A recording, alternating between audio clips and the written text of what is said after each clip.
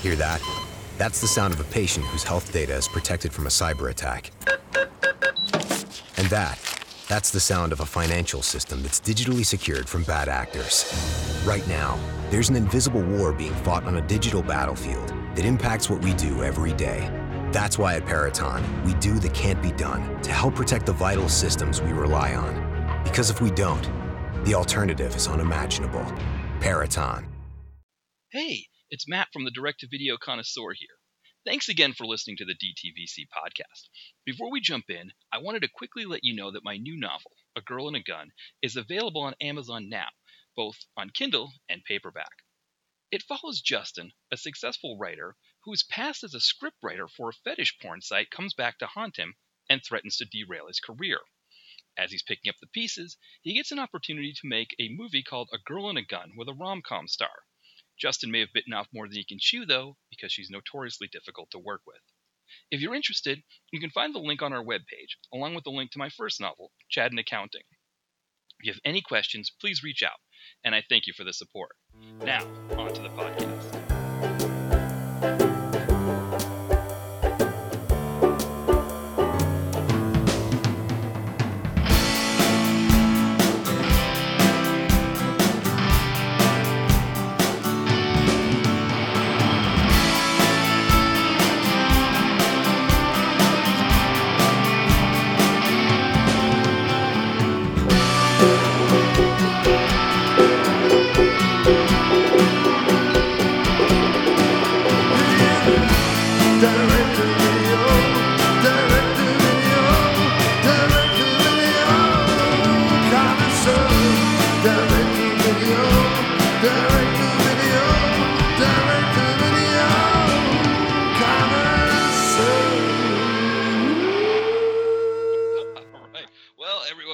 Back to the Direct-to-Video Connoisseur podcast. As always, this is Matt here, and I am joined by a very special guest. I've got John Cross from the After Movie Diner. Also, if you just listened to our theme song when the episode came in, he was the one who created that theme song.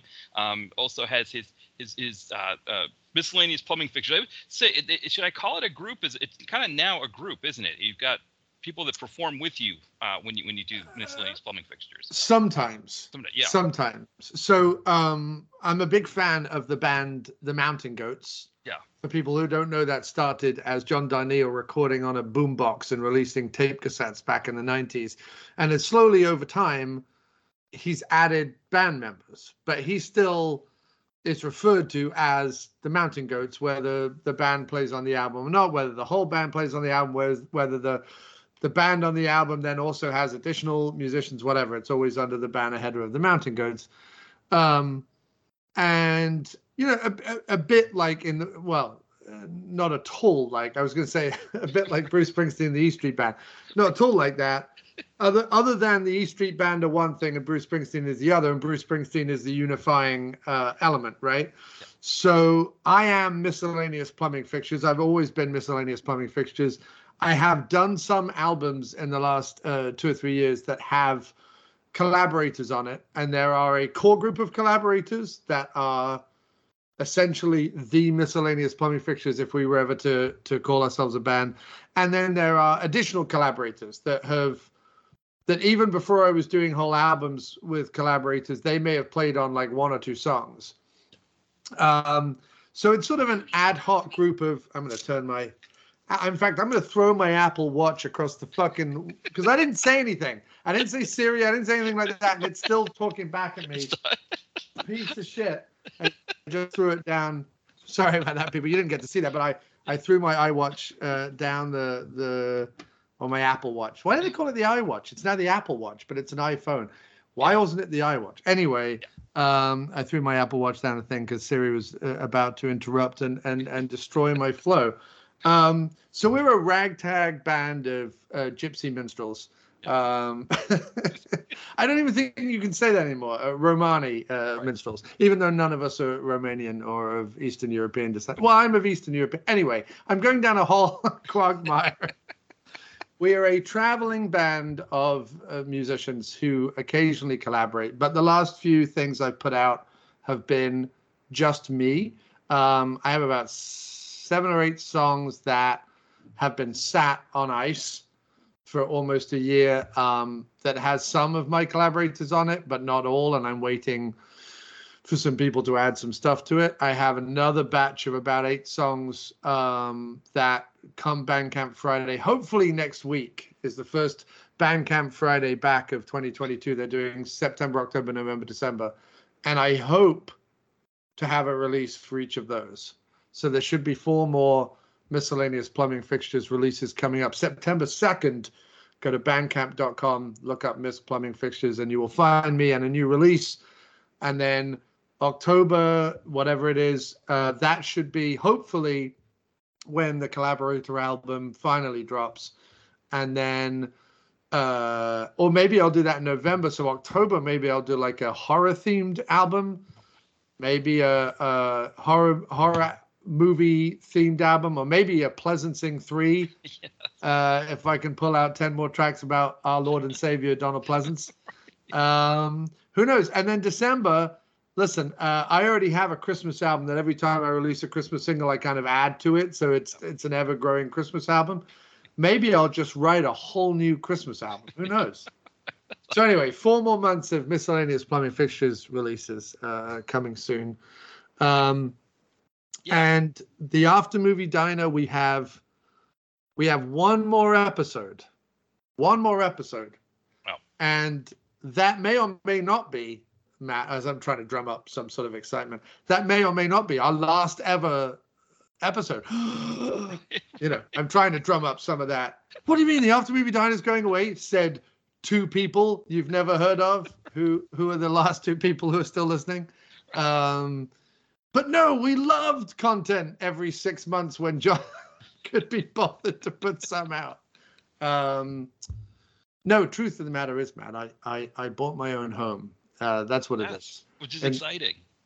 In the midst of economic turmoil and the downfall of society, I waded into the housing market bravely and bought my own home.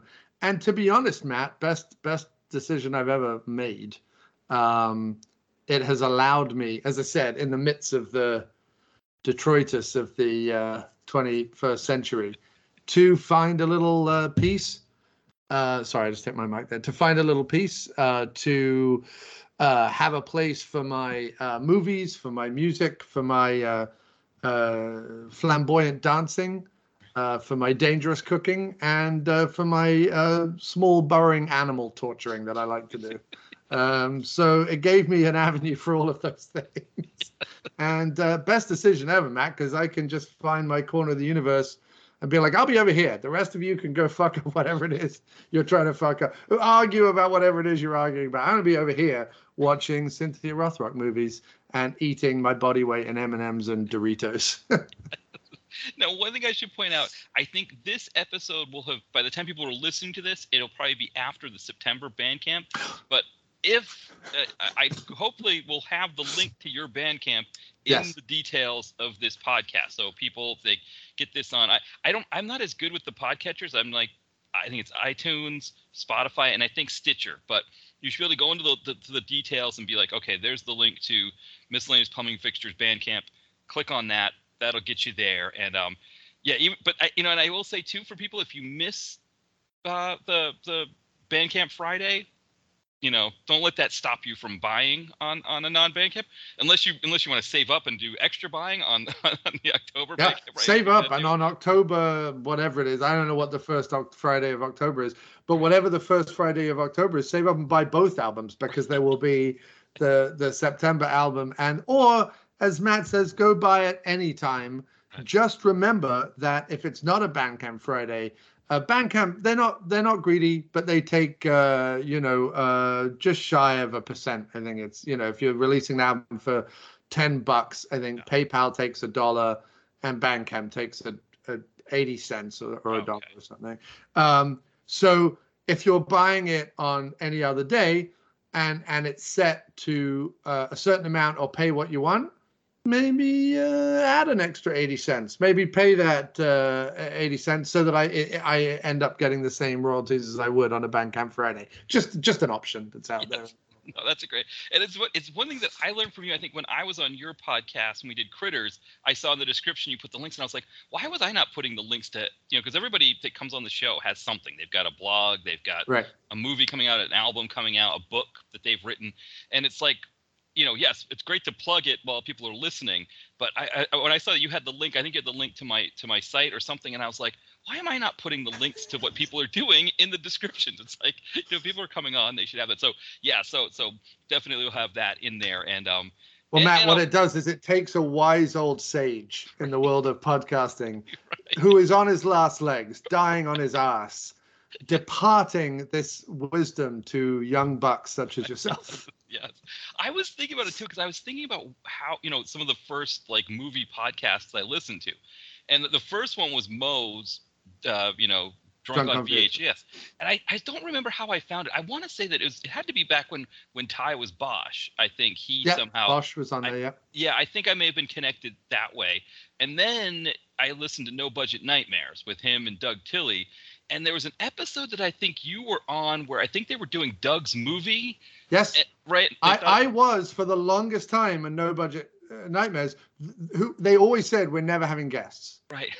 I was the only guest for the longest time. And then like later on they started having guests and I was like, you've destroyed the beauty of me being the only guest. But yes, we watched I don't know if it was a student film or a post-student film, but it was movie. It was Doug's movie. Yeah, but I don't know if he made it during university or just post-university. Yeah, he felt like it would disrupt the integrity of the show if he was discussing his movie. So, but what it did was it was like, John Cross has a there's another gobshite out there. That's how I found it. That's how I found your podcast. And so, and I'm thinking that must have been like maybe 10 years ago. It probably wasn't long after the podcast. Yeah, I can't remember. And then I think we met when Mo had me on Drunk on VHS, and we did 2 hours of discussing hobo butt flutes and whatever else that we discussed when we were supposed to. Yeah, I was on the first podcast. I don't know if it was the first podcast I was ever on, actually. I think I was on Profondo Cinema before Mo's show. But the first show I ever did with Mo was the food-themed sex romp episode with Bosch that I believe was like their Halloween episode, even though none of them were Halloween-themed. It was Hamburger the movie, lemon popsicle, hot dog, something else. And I did that episode with Bosch. And the first time I talked to Bosch, first time I talked to Mo. And it was maybe only the second or third part. I forget if I was on Profondo Cinema. I forget if that was the first episode I ever guested on, long before I did my own show. And that episode, I believe, is available on the Drunk on VHS archives, which live on aftermoviediner.com and subsequently live on iTunes and Stitcher and Spreaker and all that good stuff, because Spreaker very kindly granted me radio station status, so I can add as many different podcasts as I want. And Spreaker's really good at disseminating the shows out. So if you go to Podchaser and look at my show, or Podlink or one of those aggregators, you'll see that my show and Drunk on VHS archives and Dr. Action and all the shows that I've been involved in are available on like 70 different platforms. So there's no escaping me. Is what I'm trying to say, even though about 8 billion people manage to escape me every week and not interact with what I do. But there's a core group of about 2.5 that really, not 2.5 billion, 2.5 people. I'm big in the amputee community, Matt, is what I'm trying to say. Right, that's for that. Yeah, I think, what was it? It wasn't the most recent one. The one I think it was when you did Gotcha, the movie. Is it Gotcha? Is that the one? Yeah. With Scott Toomey. Right. Who's Michael Knight is his sort of his alter ego on Twitch. Yes. And I was like, oh well.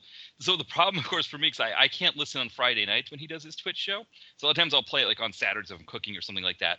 The thing is, if he ever plays any songs that have copyrighted material, they go silent when you do the replay.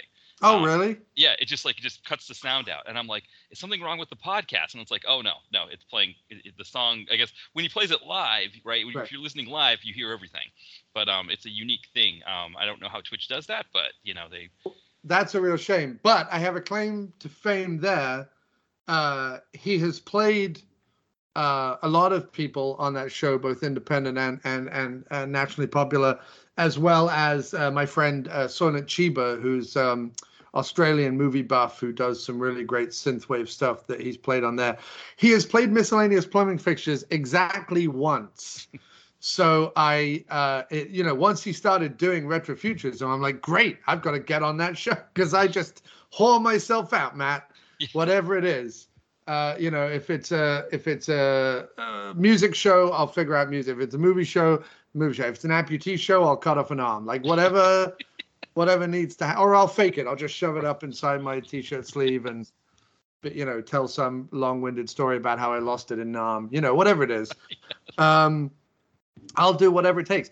And the funny thing is I was doing my run of Bandcamp Friday releases, and one of them, which started so long ago now, it feels like years ago now. 2020 feels like a decade ago. It does, doesn't it? Does. But when in 2020 I had like 4 or 5 tracks, and the 6th track I was just like, well, how difficult can this be? It's just synthesizers. So I did like a synthwave track on that album. I forget which one album it was. I can look it up if anyone cares. I don't think so, but that anyone cares. But I put that track on the last album. I was like, oh, Scott's going to love this. And I sent it to him, and Scott was like, oh, yeah, that was fun. Never heard anything back. So I was like, okay. Then in 2021, when I was doing even more of the Bandcamp Friday stuff, I thought, well, screw it. The only way I'm going to do it is if I do a really experimental album that has some sort of rock, folk, singer-songwriter stuff on it, but also has like samples and drums and synth and weird beats and whatever. And that was the Splang album. Oh, right. Which was a combination of 10 Splangs, even though they were like Splang number 48 and Splang number 3 and Splang, like none of it made any sense. But it was like when Jean-Michel Jarre, who's kind of the French godfather of synthwave, would release like Oxygen Part 2, and the tracks were just called like Oxygen 7.8, and you're like, I don't know what you're going on about. Right. But I did my version of a Jean-Michel Jarre album called Splang, and I think it was Splang number 61 finally won Scott over, and he played it during the Swill and Chill section of his Retrofuturism 101 Twitch Wave DJ set on Friday nights, and everyone loved it. Everyone thought it sounded like Sonic the Hedgehog, the Marble Zone, or whatever the second is. It the Marble Zone's like the second one or the third one, I think. Yeah, that's a good question. Yeah, it's funny. I have Sonic the Hedgehog on my phone, but I can't play it. Like I don't. Apparently, you can get a controller that attaches on the sides of your phone if you actually want. So Right. I didn't realize that the game was free. I think I paid like $2 to get the ads out, but but then I got to pay an extra $30 to get a controller for the sides of my phone to actually play it. So or you could just get a Master System on eBay for like $20. Right. Or do what I did. I have the Xbox, and they released a Genesis disc which has like 40 games on it. It has all of the Sonics on there, and that disc was like $14.99. Wow. So it was like $15, and I got like 40 games, and it's all the games I used to play as a kid, which is great. I think there's like, I think they have like 3 of the 4 Sonics that they released for download on an iPhone. Nice. But I got the first one, and I was like, well, I can't play this. It seems great, but it's like I can't, because it's just like I'm essentially using on my phone, like I don't know, it's like touching to, I guess the buttons and everything like that. They kind of just sort of appear as you touch the screen. Right. Yeah, it does. Well, I forget what it was, but like around about the time Game Boy was doing roaring business, Sega came out with, and I forget what they called it, but a handheld Oh, right. Yes. console, that the innovative thing with it was that it was in color. Right. Like it was, Game and it Gear, was I think, right? maybe Game Gear. That sounds, but it was about the size of two of the Max Pro iPhones, like side by side, with like it had a tiny little screen, right. but like a huge panels for your controllers either side. So I guess what they're trying to do is to try and turn your iPhone into one of those things by just kind of Lego system kind of plugging stuff into the various parts of your iPhone that still have sockets. Because like iPhone's just like, we're going to have one socket. Right. That's it. And it fucked everyone up because you can't listen to your thing while charging it now. And it's the whole. I just covered that because I have the sort of I have the SE version, but like the newest version, because I had an i6 that I broke the screen on, I don't know, 6-7 months ago. So I got this phone, and it's the first one that I had that didn't have the headphone jack. And I was, in a situation where I was waiting. I had a delay. I was flying up to New England and had a 2-hour delay, and I was like, well, I want to charge my phone, but I want to listen to some podcasts, and I realized I can't do both. No. I only do one. So the only way to do it that I found it, and what it means is that all the people that sell wireless charging stations, or like hands-free wire charging or whatever. Like I have the little flat panel ones you can leave your phone lying on, or I have the one by the side of my bed that you kind of stick your phone in and it whatever.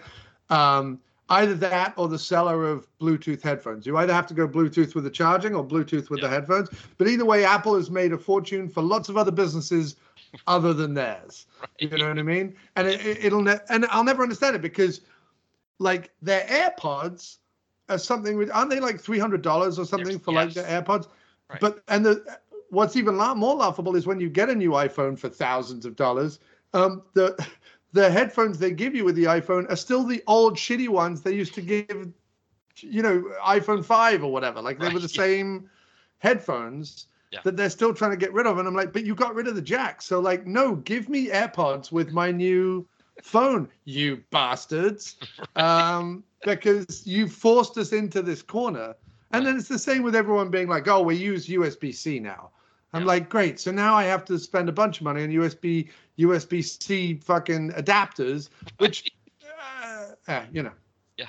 Yeah, it's an amazing thing because it's like the way like the whole technology thing. Hello, welcome to Two Old Men Bitch About Technology, a new podcast. No, I'm kidding.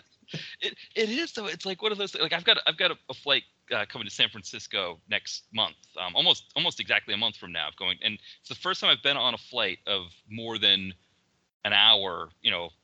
In I think 2018 I flew out to Denver. So it's been the first time in a long time that I've been on an airplane for a long period of time, and I'm like trying to figure out like what am I going to do to because like, I'll bring a book with me, but like I just don't know that I have the capacity at this point in my life to read 5 hours uninterrupted at any point.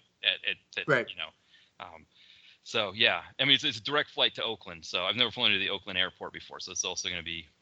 So is it one of those flights where they're like, we don't provide screens in the chairs, but if you have a laptop and want to spend $75, you can download our entertainment package, and you're like, so the shit you used to give us for free, I have to now. Right. It's Spirit Airlines, which I've never flown before. My understanding is that they're not great. So my hunch is that I can't expect anything out of this. Like I can't expect to be fed for 5 hours. I'm not going to expect to get Wi-Fi for 5 hours. I've got to go into this knowing that I've got to find a way to entertain myself as if, And do you have an iPad or a laptop? And I've got a laptop. So I've got my work laptop, and then I've got my iPhone. So my advice to you would be, especially if you don't want to, like if you don't have a lot of hard drive, I don't know how much hard drive space you have, but the best way to get entertainment onto a laptop, so go to YouTube, find all the B-movie action stuff or horror, whatever that you want, and then go to like a KeepVid or a YouTube downloader of some kind. And you can normally download the videos at like 480 resolution. That for a laptop and on a flight is absolutely fine. And I would just download I should not be telling people that you can download from YouTube because it's illegal, but you can download from YouTube. Download from YouTube, people. It's the way of the future. And it no longer, like pirating no longer, they used to claim like pirating, if you buy pirate movies, you're killing people in India. And you're like, I'm not killing anybody. Right. I liked the idea that the FBI and the CIA were trying to make out like pirating movies was a really insidious, dangerous thing. Right. Like gun runners and sex traffickers had a sideline in pirating films. Like, no, they didn't. People who were pirating films were just like people in Indonesia selling knockoff DVDs on a side street with a, faintly printed off cover. You know what I mean? Like it wasn't some big conspiracy or some big racket. Like a gateway thing, right?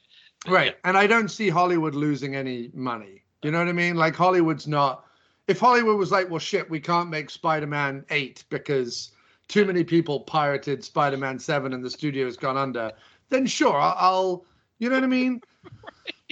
Anyway, Matt, I'm telling you, you go to YouTube, you find movies from 1988 that were only ever available on VHS that some enterprising Xennial like ourselves or Gen Xer like ourselves has uploaded to the YouTubes in one of the back alleyways there. Download a whole ton of those and that'll get you through the 5 hours easy. That's my recommendation to you. Yeah, though that might be the way to go. I could kind of, sort of, get some movies in the can. And I can't imagine anything that would be better than me sitting there with my laptop and who knows who is sitting next to me and they see, like whatever movie it is that I'm watching, I'm trying to think of some good ones that, Cynthia Rothrock films would be great, but I'm thinking of like, some of the best of the worst direct-to-video stuff and just, trying to make sense of whatever it is that, Lou Ferrigno action or something like really kind of lower down on the barrel, some nice. Either that or something with just something that every 8 minutes has a really gratuitous and nonsensical either sex scene or violence scene.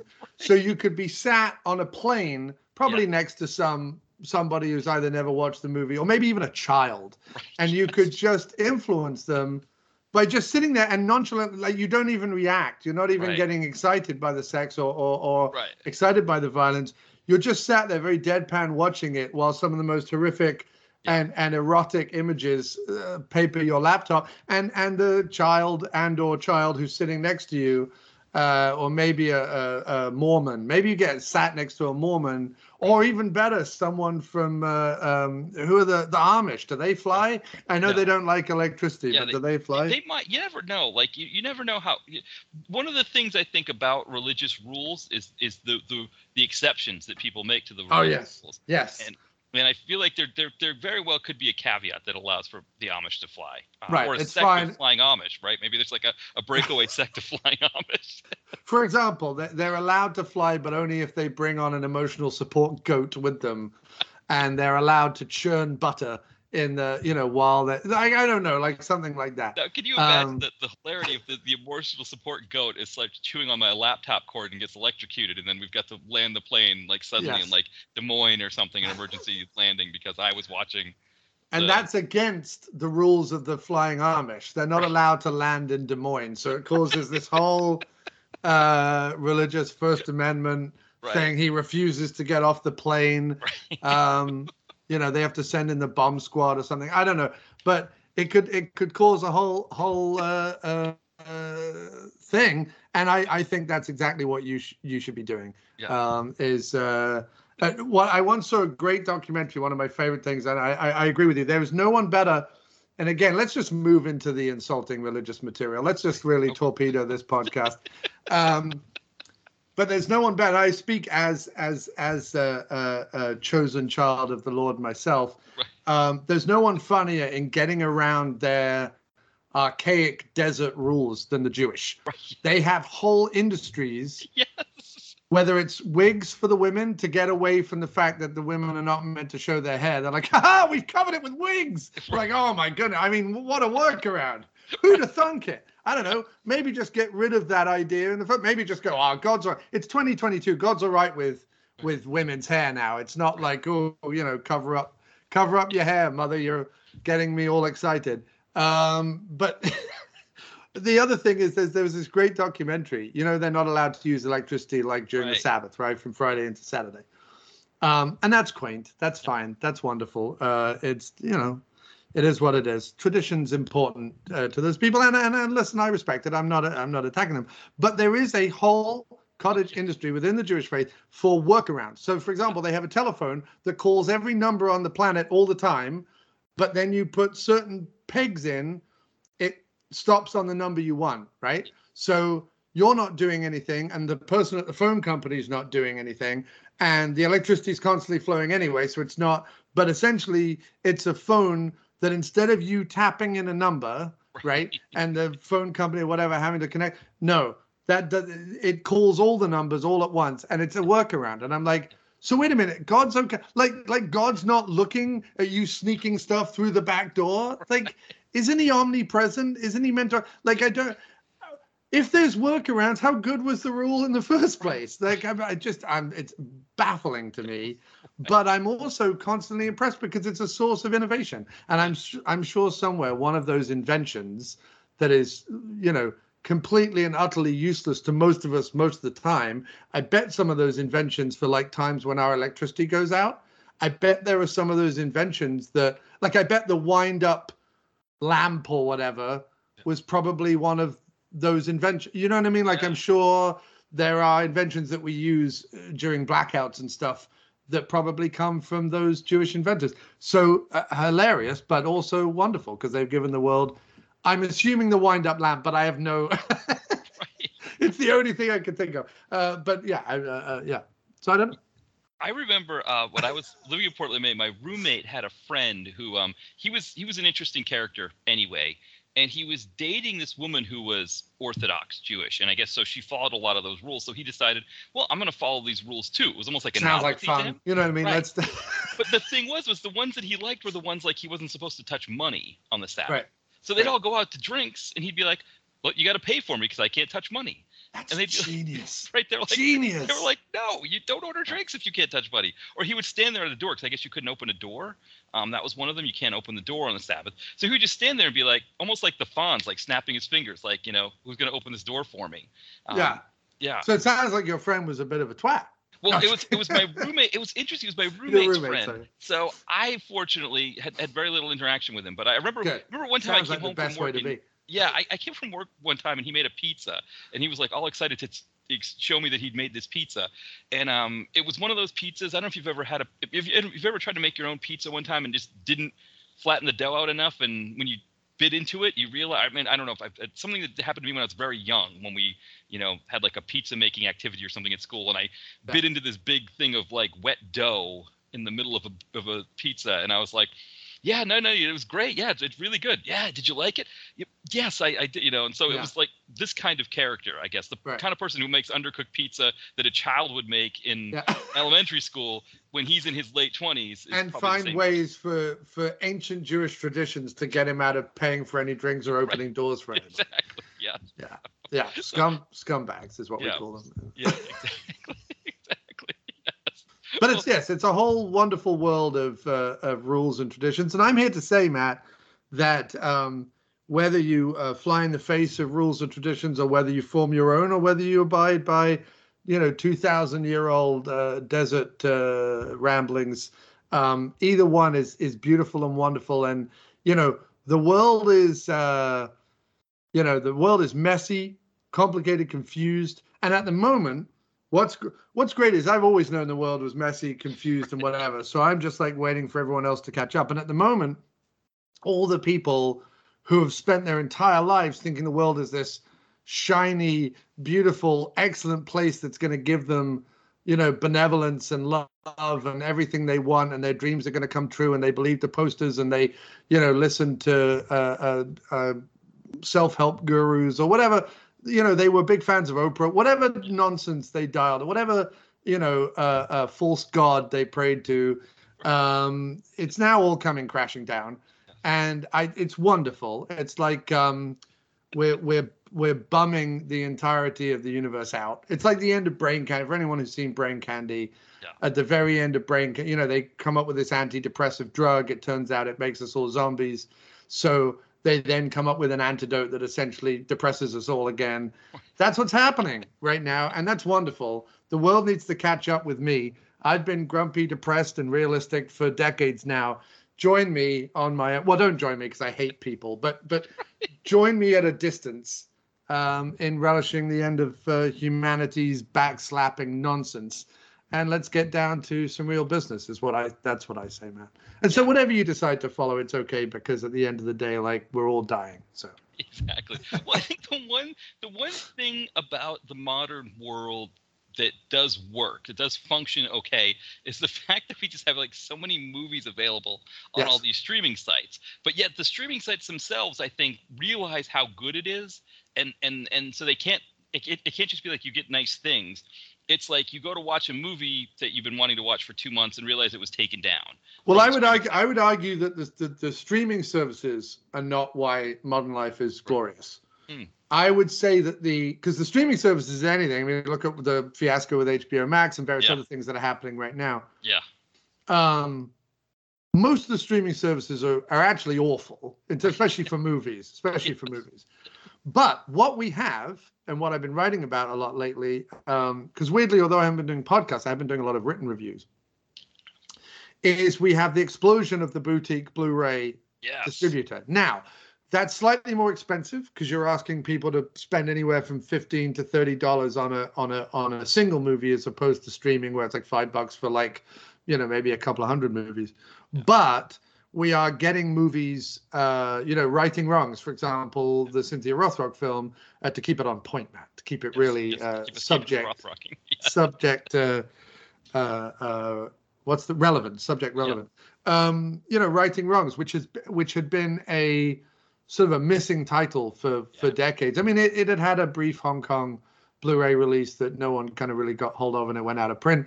It had a DVD, I think Dragon's Dynasty or whatever, which I think was I hate to say it, but wasn't that a Dimension or Weinstein Company like distribution? Dragon's Dynasty, I think it was their like martial arts releasing arm, I think. It could be. Or Miramax, maybe back when it was Miramax, I don't know.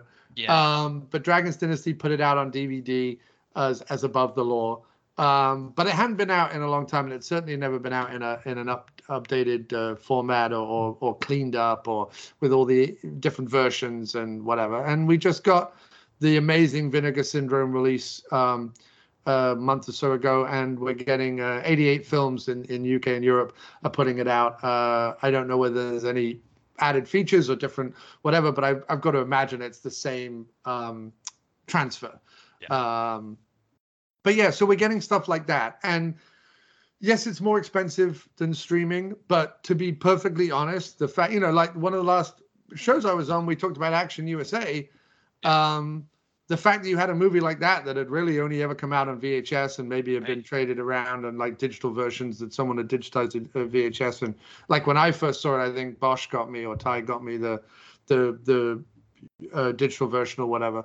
To have a movie like that out on not one Blu-ray, but two Blu-rays, like that's fantastic. You know what I mean? And so I would say that if modern life is great at all, it's because we are living in a similar era to the early VHS era when distribution companies were popping up everywhere and trying to put out as much stuff as they could. That's what's happening on Blu-ray. What we're getting on streaming is that everything's becoming a cable company. So everyone's producing their own content. Which is not what any of us wanted. Like no one was clamoring for like Netflix to do its own thing. We just wanted it to be a repository of, 4 or 5 studios back catalog movies. Just keep dumping movies on there and we'll keep watching it. But, and maybe not every single movie that's come out on every single streaming service has been a winner, but there have been some. I think that the 2 streaming channels that I think are doing great stuff at the moment is, funnily enough, Amazon Prime, which is also really good at back catalog stuff. Amazon Prime is allowing a lot of movies that would normally have gone into theaters, but now will not go up against big blockbusters like. And I suppose Netflix is doing this as well with sort of Scorsese stuff and things. But like Clooney's last one was an Amazon movie. Scorsese's last couple have been Netflix movies. I think Wes Anderson is working with either Amazon or Netflix coming up on his next one. So we're getting some filmmakers being allowed to, obviously Fincher did Manhunter and stuff. So we're getting some interesting content from directors that we wish were doing bigger movies, theatrical movies. But then also Shudder is giving a great place for a ton of independent horror films. So a bunch of independent horror films that have come out in the last 10 years have come out as quote unquote Shudder exclusives, when really they were just movies that Shudder bought up at festivals and things. They weren't movies that Shudder funded to begin with. They bought it up. So yeah, I think Shudder is doing some great original content as well as giving us some Batcat stuff. But again, not a lot of Batcat stuff. There's more movies in my horror collection of Blu-rays, DVDs, and VHS than there are streaming on Shudder. We don't yet have the action channel. I mean, Tubi's the closest we have, but it has commercials. Tubi needs to bite the bullet and just do a $5 version that doesn't have commercials, because then I would only subscribe to Tubi. It's all I would do. I just can't watch commercials. I can't watch commercials. So commercials come on and I just want to beat my face with a palette knife, and I hate it. There's something about the voices on commercials, the people on commercials, the music on if anything, if I'm gonna, if there's gonna be a suicide note attached to the end of my life, it's gonna be because they did away with all non-commercial streaming, and all streaming had multiple commercials, and I just, that's probably what it would be. Yeah, you see, the Tubi one, I don't find the Tubi commercials as obtrusive as, like, say, like Pluto, but I get exactly what you're saying. I feel like I remember watching something with Noam Chomsky, who I don't know. Am I correct that he's been canceled? I feel like he said some bad things about the war in Ukraine or something. I think he's been canceled. So I don't. Did someone cancel Noam Chomsky? I'm glad they're still canceling relevant people who are up to the minute, relevant people like Noam Chomsky. Yeah, exactly. But he made a comment about commercials. He's like, if commercials were not meant to be purposely misleading, what a commercial would be is like, for example, it was a car commercial. A car commercial would have a car in the middle of a showroom that with a camera, walking around it, and then the specs of the car listed out next to the car. It wouldn't be the car jumping off a building or jumping through sand dunes or families having wacky adventures and whatever. Certainly wouldn't be families having wacky adventures. No, if we've learned anything, nothing wacky happens when you put a family in a car. Exactly. Yeah. So this is what a commercial would be, and I feel like that would be like the best for our sensibilities. I would love it if McDonald's, for example, just like instead of calling their chicken sandwich a crispy chicken sandwich, they were like, this is a fried chicken sandwich that has enough sodium for 2 days worth of sodium in a regular in your diet. Right. Has enough calories for at least a half a day, if not a day's worth of calories. And yes, it's probably going to taste pretty good, but that's if the workers that we have working that day, if we didn't put somebody on an open shift after a closed shift, so they're so tired, they can't tell the difference between the stale buns and the real buns, and they don't really give a shit anyways, so they're just going to give you your chicken sandwich with stale buns, and they may not have cooked the chicken properly either, because again, we put them on an open shift after a closed shift, and they only had 4 hours of sleep, so they won't know how long they've cooked it, but that's exactly what you're probably going to get when you get into line at the and you'll be eating it because you will have exhausted all other options, or you're really lazy, or you're really hungover, or you live above a McDonald's. Like one of those reasons, or you're on the highway and you're driving 8 hours and the only fucking thing is a McDonald's or, a Subway or one of those pizza places where the pizza's just been under a hot lamp for 3 weeks. And all of it is covered in rat feces because you're basically at this kind of like, strip mall in the middle of fucking nowhere. And the only people who like live and work within 100-mile radius are the people who live and work in these stores and the rats that shit on everything. Exactly. And you accept that. And look, I would be absolutely fine with it. Also, but it's not just. It's the music, the graphics, and the voiceovers they use. Right. If it was just some dude who came on And I don't mean, because they also do this. They also trick us. They have like the irony thing where a guy comes and goes, "Hey, I'm just some dude, and I'm just talking to you, dude to dude." And I'm like, no, just a genuinely honest person just walks out of a thing, bites a McDonald's crispy chicken, goes, "You know what? For $8, it's not bad," and then walks out. Like, I'd be like, okay. Exactly. Or just like, hey, I was walking by this place. The fries smelled really good because the McDonald's franchises are told to pump the smell of their fries so strong that they can smell them for 2 miles away. Yeah. I felt like I wanted some fries. By the time I got in line, I was like, okay, I'm going to get these few things. But of course, I also realized that day only 2 people showed up to work. So now I'm stuck in line waiting for my food. I've already paid for it. Oh, wait, they skipped my food. I've got to go up and ask this one person who doesn't have time to talk to anybody and say, hey, did you get my fries? Oh, okay, you got to put them. Okay, and you actually got to throw another batch in the fryer, so it could be another 20 minutes. Oh, you're the dude who just ordered fries. We thought that was a mistake, and we just we threw that order away. Yeah, it would, I think, what was it, the second Super Size Me, which again I think the guy who did the Super Size Me was again canceled. So Morgan Spurlock's also been canceled. I believe he was also canceled, but he was talking about that. Assume we've been canceled as well, Matt. Just assume it's very possible. I heard John make some comments about Jewish inventions. Right. Didn't insult anyone by doing it.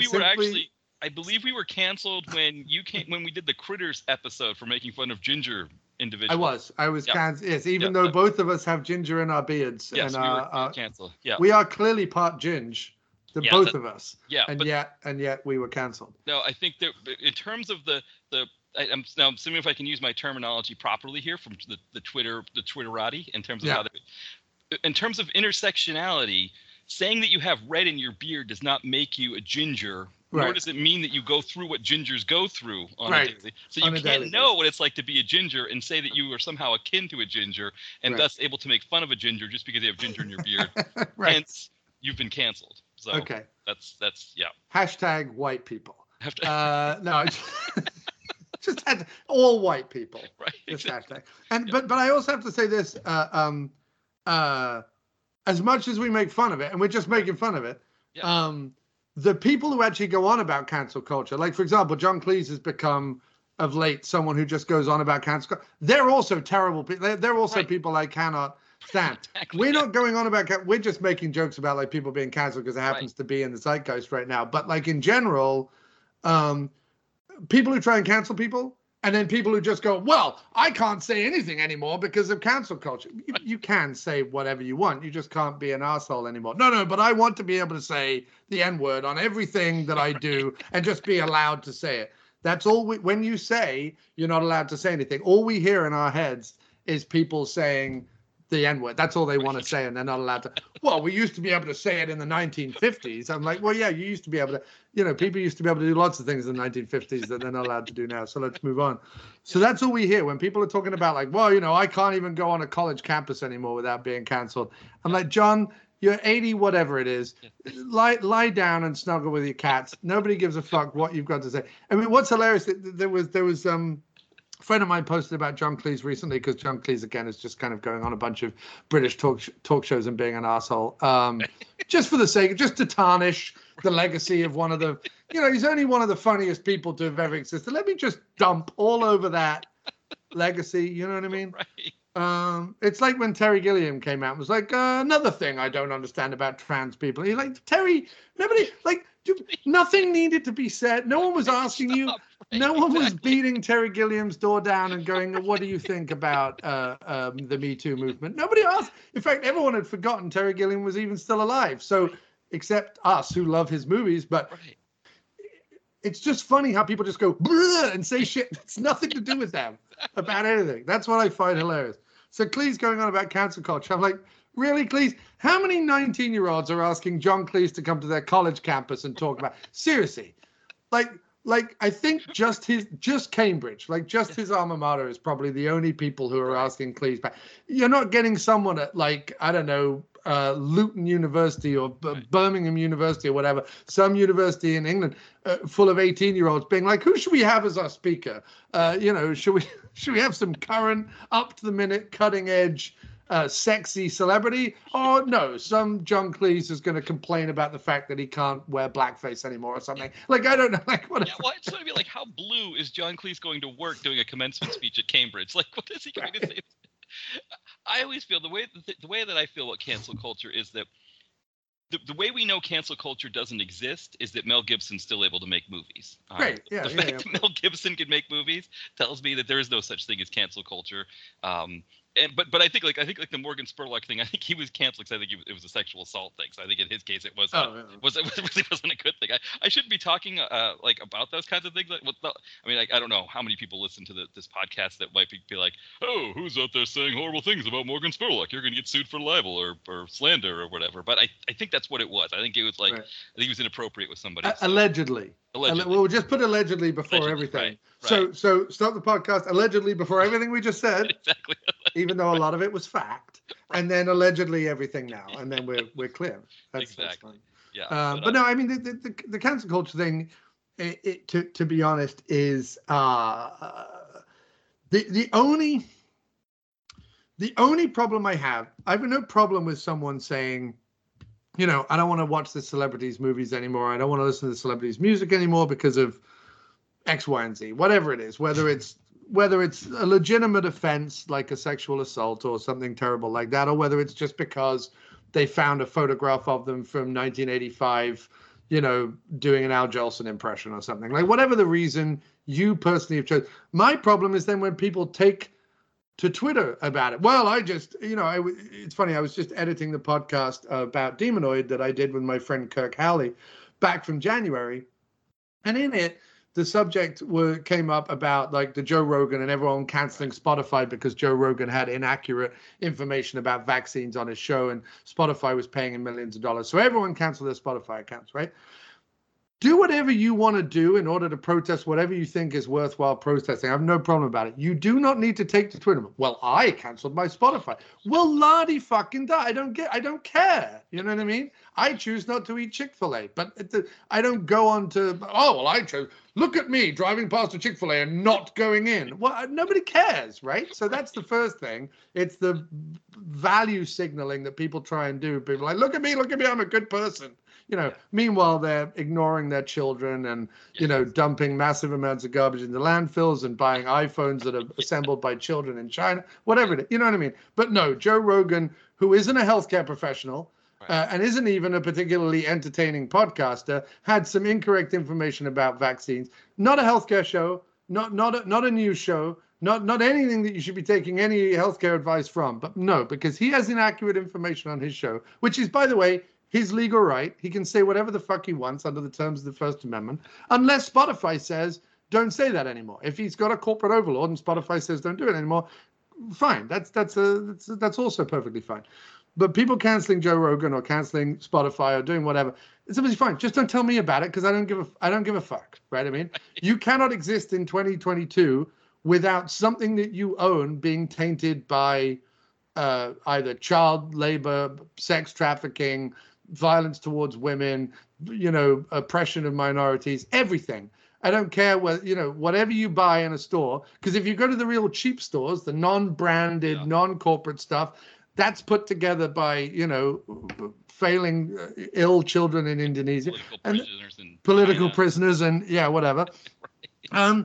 Or if you go to the branded stores and buy all the corporate stuff, then similarly, it's either made in sweatshops or it was made by a bunch of people who are thoroughly underpaid, who don't have healthcare benefit, et cetera, et cetera. There's nothing you can get or buy or consume or whatever that isn't tainted by something, right? So that's the first thing. And there isn't any celebrity, creator, artist, whatever, from the last 150 years, 200 years, 500 years, whatever, that hasn't done something like hasn't drunk too much, hasn't hit someone they shouldn't have hit, hasn't slept with someone they shouldn't have slept with.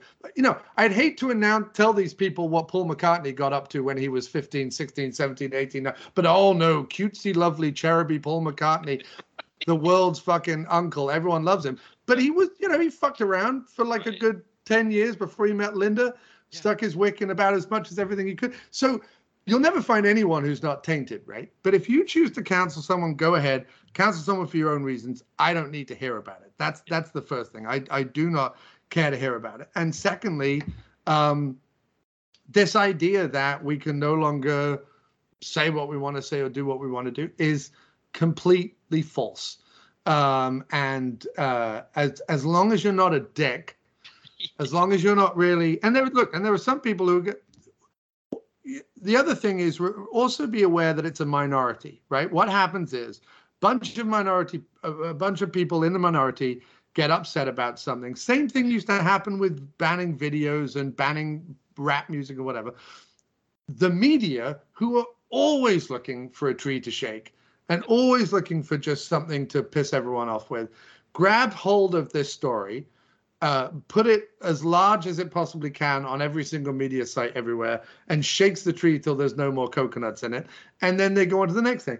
And that's it. The voices that are amplified right now, and the voices that have been amplified forever, are always the wrong voices. Yeah. So that's the other thing to take into account with cancel culture. So I just kind of I ignore all of it. The only thing that came out recently, and this is to do with podcasting and you and me and whatever, was off the back of that, and I talk about this in my latest episode, but so I'll try not to repeat myself, but off the back of the Joe Rogan Spotify thing or whatever, I'm assuming, when I went to upload some episodes later in the year, March, April, May, Spreaker did suddenly have like a make sure the content of your show fulfills our terms and conditions, doesn't go against our terms and conditions. And I was like, huh.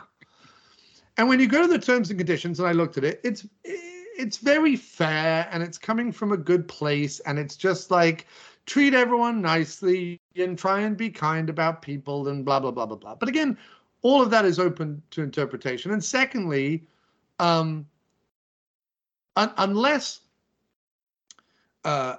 you weren't in any way making money off my show, and Spreaker is, because they put adverts on my show and they take the bulk of the money from those adverts. If you weren't making money off it, then, by all means have an opinion. But if you're making money off it, then whatever continues to make you money should be fair game. Yeah. Now, if you were paying me, you were my boss, that's a different matter. You can tell me what I meant to say and what I meant to think. So the only place that cancel culture worries me is when the internet, which is something of a Wild West still, thankfully, where you can upload whatever show you want, you can upload whatever music you want, blah, blah, blah, blah, blah. If it slowly begins to become regulated to the point where even little guys like us are getting scrutinized about what we say, I think that I would find that to be problematic, because it's the line between censorship and freedom of speech. And that's what I'm worried. I'm worried about where it escalates to. I'm not worried about where it is right now. There's always been people saying, I don't think that my children should be listening to rude words on rap music or whatever it is. But, and those people need to be shot and put in mass graves somewhere. But, because they don't care about their children. Yeah. They care about people thinking they're good people. They don't care about what their children hear at all, because their children are going to grow up to be drug addicts and rapists and, bankers and all the bad people that exist on the planet. Their children are going to grow up to become those people as well. It doesn't matter what they listened to as a kid, but because they had those types of parents. But they don't care about their parents. They know their children. They care about how good they look. I don't care about how good I look, Matt. You might have noticed. I'm the same. I'm the same, right? Yeah, because for me, it's like, I, for example, I'm trying to get to a point where maybe I'm a little bit closer to vegetarian, where I'm kind of, if there's a vegetarian option, I'll choose it, just because I'm a person who likes animals, and it does feel kind of contradictory. But, for example, lamb. I think lambs are they're cute. They're adorable animals, and I feel guilty eating them.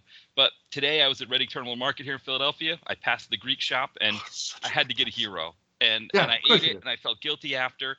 But that's why you don't see me on Twitter saying anybody who eats lamb is a horrible person. You hate cute, adorable animals. You deserve to die for doing that. The reason why I don't do that is because I know myself. I know I'm a weak human being. I don't And also part of the guilt and part of the shame, that's why it tastes so good. Exactly. You know what I mean? The guilt and the shame are part of the the collection, like when you bite into, and lamb is just lamb and duck, you know what I mean, and veal, like all the bad meats are just like foie gras. And I hate to sound like, oh, la-di-da, foie gras, like whatever. It's fuck, I get it. It's a punsy, whatever. Right. But they feed the geese to bursting, right? And they expand their livers or whatever, and then they kill them and they make this amazing pate that melts in your mouth, and it's incredible. And it's incredibly cruel to the goose. And I agree. I like animals, whatever. But part of the guilt and shame in eating foie gras is part of why it tastes so good. However, I'm not there yet. I've not cut out any bad food habits. But as I push into my 40s and I wake up feeling in pain a lot of the time, and I don't start to feel human till about 1 or 2 in the afternoon, because my joints are still unseizing and my gut is still figuring out whether it wants to shit itself or not. I should probably cut out some of the food that I have been known to eat, and I'll get around to it, Matt, probably about a month before I die. Exactly. But it's the problem. But no, I take your point. I do take your point. Jokes aside. I mean, McDonald's is another one. I mean, Popeye's chicken, that's one thing that here in Philadelphia, a lot of the in the city, a lot of the McDonald's closed during the pandemic, but the Popeye's chickens stayed open. Oh, they kept going. There's no stopping Popeye. No, they've got millions of chickens on farms that they're just overfeeding and killing and frying them up, and it's just perfect. And it tastes so good. Yeah, and so the smell of McDonald's fries has now been replaced with the smell of Popeye's fried chicken. Right. And it's like every time you walk by, it's like a good 3-block radius that you can smell this chicken, and it's potent. And I think they recently raised the price of their chicken sandwich, but for a while I could get a chicken sandwich for like $5. $5 for a chicken sandwich. And it completely killed the purpose of any of my walks, because I would be going out for a walk to try to like burn calories, and I would just put those calories right back in with that, But you shouldn't feel too bad, Matt, is what I'm trying to say. Because, as we've established, everything is tainted. Everything is tainted. No one is a perfect human being. No. Least of all us, and we're not claiming to be. And so, and again, with the world the way it is, and people might be like, that's just a cop-out, John. You have to seize the day and be positive, whatever. Listen, I bought myself a compound. I'm up in the wilds and woods of New England, and everyone else can go fuck off. Like, I'm not, you know what I mean? I'm not being defeatist. I'm happy. I've had the greatest year of my life. Like, seriously, and everyone else having a terrible time. I had the greatest year of my life. And do I feel guilty about that? Sure. But also, do I realize that, you've got to find your joy where you can? Yes, 100%. So find your joy where you can, Matt, is the message that I give to people. I'm not all doom and gloom. Yeah. I'm not all doom and gloom. No, Have a Popeye's chicken sandwich if the mood takes you, and kill a baby goat and fuck a lamb, whatever you need to do to get by. Because, they're all just here as for our entertainment. You know what I mean? You could be, waging wars or blowing people up for no good reason. You could be. One of the things I wanted to mention, the things kept talking about celebrity bullshit, because we love to rag on celebrities because they're the worst. I don't know if you've seen recently, but Florence Pugh, the actor Florence Pugh, is in this new movie coming out with Harry. What's his name was he in One Direction? Harry Styles was he in One Direction?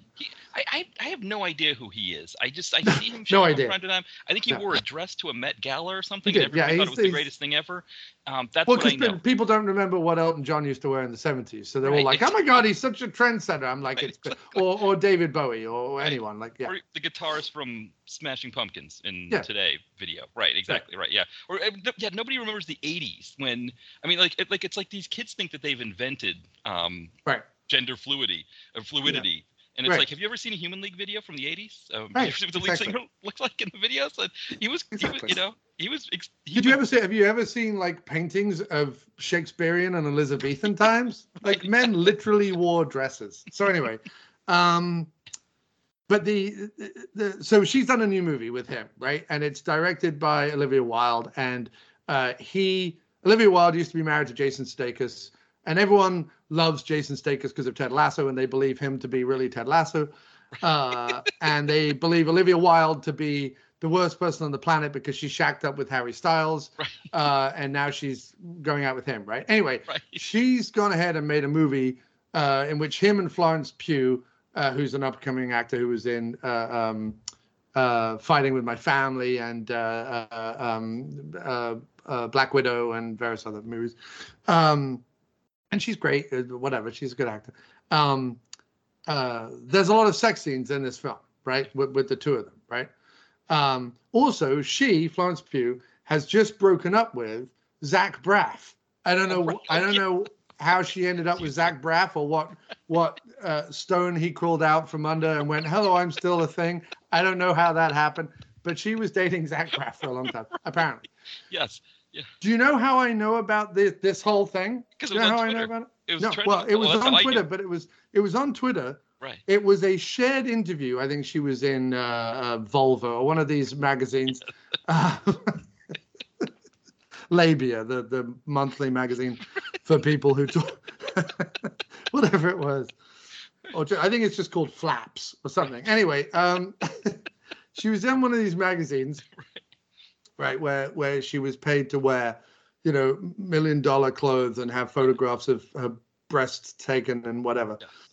And during this interview, which has been widely quoted, quoted. During this interview, she says two things, right? The first thing she goes is, I tried to have relationships in private. I didn't want anyone to know that me and Zach Braff had broken up. We tried to do it quietly, right? But Zach Braff and I have broken up. I don't know if you know this, but Zach Braff and I have broken up, even though I tried to do it quietly, right? The only way I even knew she was dating Zach Braff is that she mentioned it in an interview that they had broken up. It's the only way. I didn't, prior to that, I had no knowledge, interest, whatever. The only way I knew about it is because she said something. Yeah. And then the other quote she's done, which is great, is she goes, all anyone can talk about is the sex scenes in the new movie. The movie where I have lots of sex scenes with Harry Styles. The movie where I have sex scenes with Harry Styles. So Harry Styles is one of the most famous people on the planet, even though you and I don't even know where he comes from or why. He has sex scenes with me. Why is everyone talking about this? There's a lot better things in the movie. And I'm like, everyone's talking about it because you won't stop mentioning about how everyone keeps talking about it. And the media won't stop promoting the movie based on the sex scenes. Unless they are so relevant to the plot, right? Unless they drive the action, unless the action is like, I have to keep having sex with Florence Pugh or like it's a Speed type scenario. And if she stops orgasming for even 5 minutes, she dies. So Harry Styles, like, unless that's the plot of the movie, right? Maybe don't put all the sex scenes in it. Right. And if you do put all the sex scenes in it, don't be surprised when the marketing campaign revs up and goes, who wants to see Harry Styles' penis? Right. Or Florence Pugh's breasts? Like, it's this idea of, don't talk to me. I shun media attention while giving a long-ranging, in-depth interview in which you talk about everything you don't want the media to know about. And like, do you know what you could have done? You could have A, not given the interview, and B, shut the fuck up. That could have been, and then we would have been none the wiser.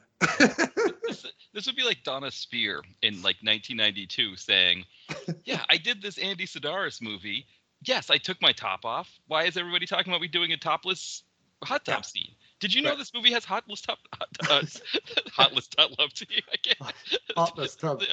Topless hot tub scene. Yeah. Yeah, but it's like, it's amazing. Like, so the Zach Braff thing is funny because so my wife Jen has been introducing me to Scrubs. So I've been watching Scrubs. Okay. I'd never really seen it before. The one thing I noticed about the show is that anytime a popular actress from the time guest stars on the show, it's only a matter of how long into that episode that Zach Braff's character starts having sex with her. Right. Like, oh, here's Tara Reid. Okay, we're going to have sex. Heather Graham. Oh, they extended that a few episodes before he had sex with her, And it's like every single one of them he has sex with. Oh, Turk's wife, Carla. Eventually they've got to kiss because Zach Braff can't have an actress on the show that he doesn't hook up with at some point. And so when she told me that he was dating someone who was like 21 years his junior, I wasn't surprised. I imagine he's going to be I feel like he has the potential to be a less creepy, more charming James Woods type as he gets older. That's my thinking, perhaps. photographs with him. But then, like, she told me he was dating. Then I'm on Twitter. Cut to 2040, and Zach Braff is like, Donald Trump was the real overlord of everything. Right. I don't know what, suddenly becomes like a horrible right-wing militant. Yeah. Right, exactly, yeah.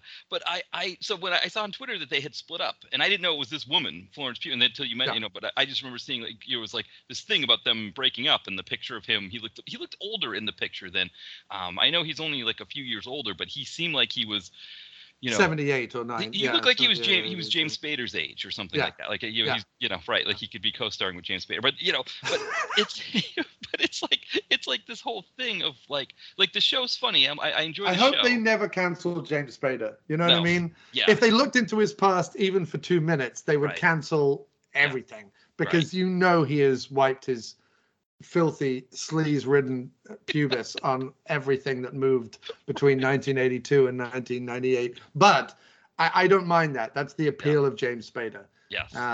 Just as long as he didn't do it against anyone's will. Yeah. But is there any such thing in the world as against anyone's will where James Spader is concerned? Because I would let him. Like, honestly. Yeah. Even now with his big rotund face and shaved head and trilby hats and little scarves and drinking coffee out of tiny cups and swanning about, even that James Spader I'm down for. But, yes. For me, I think I remember when I first saw Pretty in Pink, and he's in that movie, and I know I was supposed to not like him. Maximum sleaze in that movie. I'm watching this and I'm told that I'm supposed to like, which I don't know why I'm supposed to like John Cryer's character, because he was a stalker and everything that he does. Now they have PSAs telling kids that if your boyfriend is doing what John Cryer did in Pretty in Pink, that's not healthy, and you probably need to get out of that and tell somebody that this person's not. 100%, especially as Ducky was quite clearly homosexual. Right, exactly. And even there was everyone's like, oh, judging, but I'm not judging anybody. There was literally an ending to the movie where he was going to be gay. Anyway, it doesn't matter. Yeah, but Spader's character was just like with the hair and the suits and the sleaziness. Yeah, he looks like a 30-year-old Wall Street type in the middle of high school. Right, exactly. Yeah. Yes. It's just incredible. Yeah, and I think that was how I think that movie, and I think I saw that movie and because I saw Pretty in Pink later on. Of course, it wasn't like right when it came out. I was a bit older. But isn't Pretty in Pink? The Pretty in Pink is the one with Andrew McCarthy as the love interest, like Blaine, right? Exactly. Yeah. Right. So what is mad about Pretty in Pink? What is absolutely insane about Pretty is James Spader and Andrew McCarthy are basically the same people. They cut from the same cloth. Come from the same backgrounds, same floppy hair, same, rapist banker fathers, same entitled, priggish, idiot. But if you line the two of them up, you'd be on Spader all day, every day. And Andrew McCarthy you'd use when you needed to get to sleep. Right. You know what I mean? Could you sit by my bedside and read me a story? Well, and another time when I wasn't very interesting in a movie. Whatever. And I love Andrew McCarthy. Don't get me wrong. Andrew McCarthy's fantastic. But at the same time, he's vanilla and pale and awful as anything. And I'm just saying, cut from the same cloth, same kind of people. The fact that you give McCarthy the time of day and not Spader. Ringwald, especially as Ringwald at the time, Ginge, and James Spader at the time, Strawberry Ginge. Not quite Ginge, but kind of like strawberry blonde kind of, right? He had a little Ginge.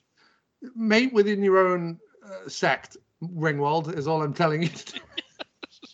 Yeah, I think Andrew McCarthy's most exciting scene in any movie that I've ever seen was when Judd Nelson was hanging him over a ledge in St. Elmo's Fire. I would say that prior to that scene, it's the scene where he's having sex with Ali Sheedy on top of a coffin, and Ali Sheedy refuses to remove her pearls.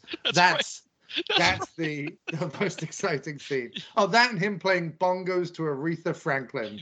I mean, who doesn't love that? Who doesn't want to see the whitest man to have ever been on film wearing a trilby hat, dark glasses, and playing bongos to Aretha Franklin? The 80s were really, Matt, just another time. The 80s were, I think, I think for us as individuals who were born at the end of the 70s, early 80s, where it was like, all we knew was this 80s world. And yes, you get these flashbacks to, you get like, old TV shows and things like that to get a sense of what the world was like before. But to be like in that world as someone who was forming a sense of identity and an understanding of like what this planet is, that it exists, and all of that, to be in and amongst that thing. Right.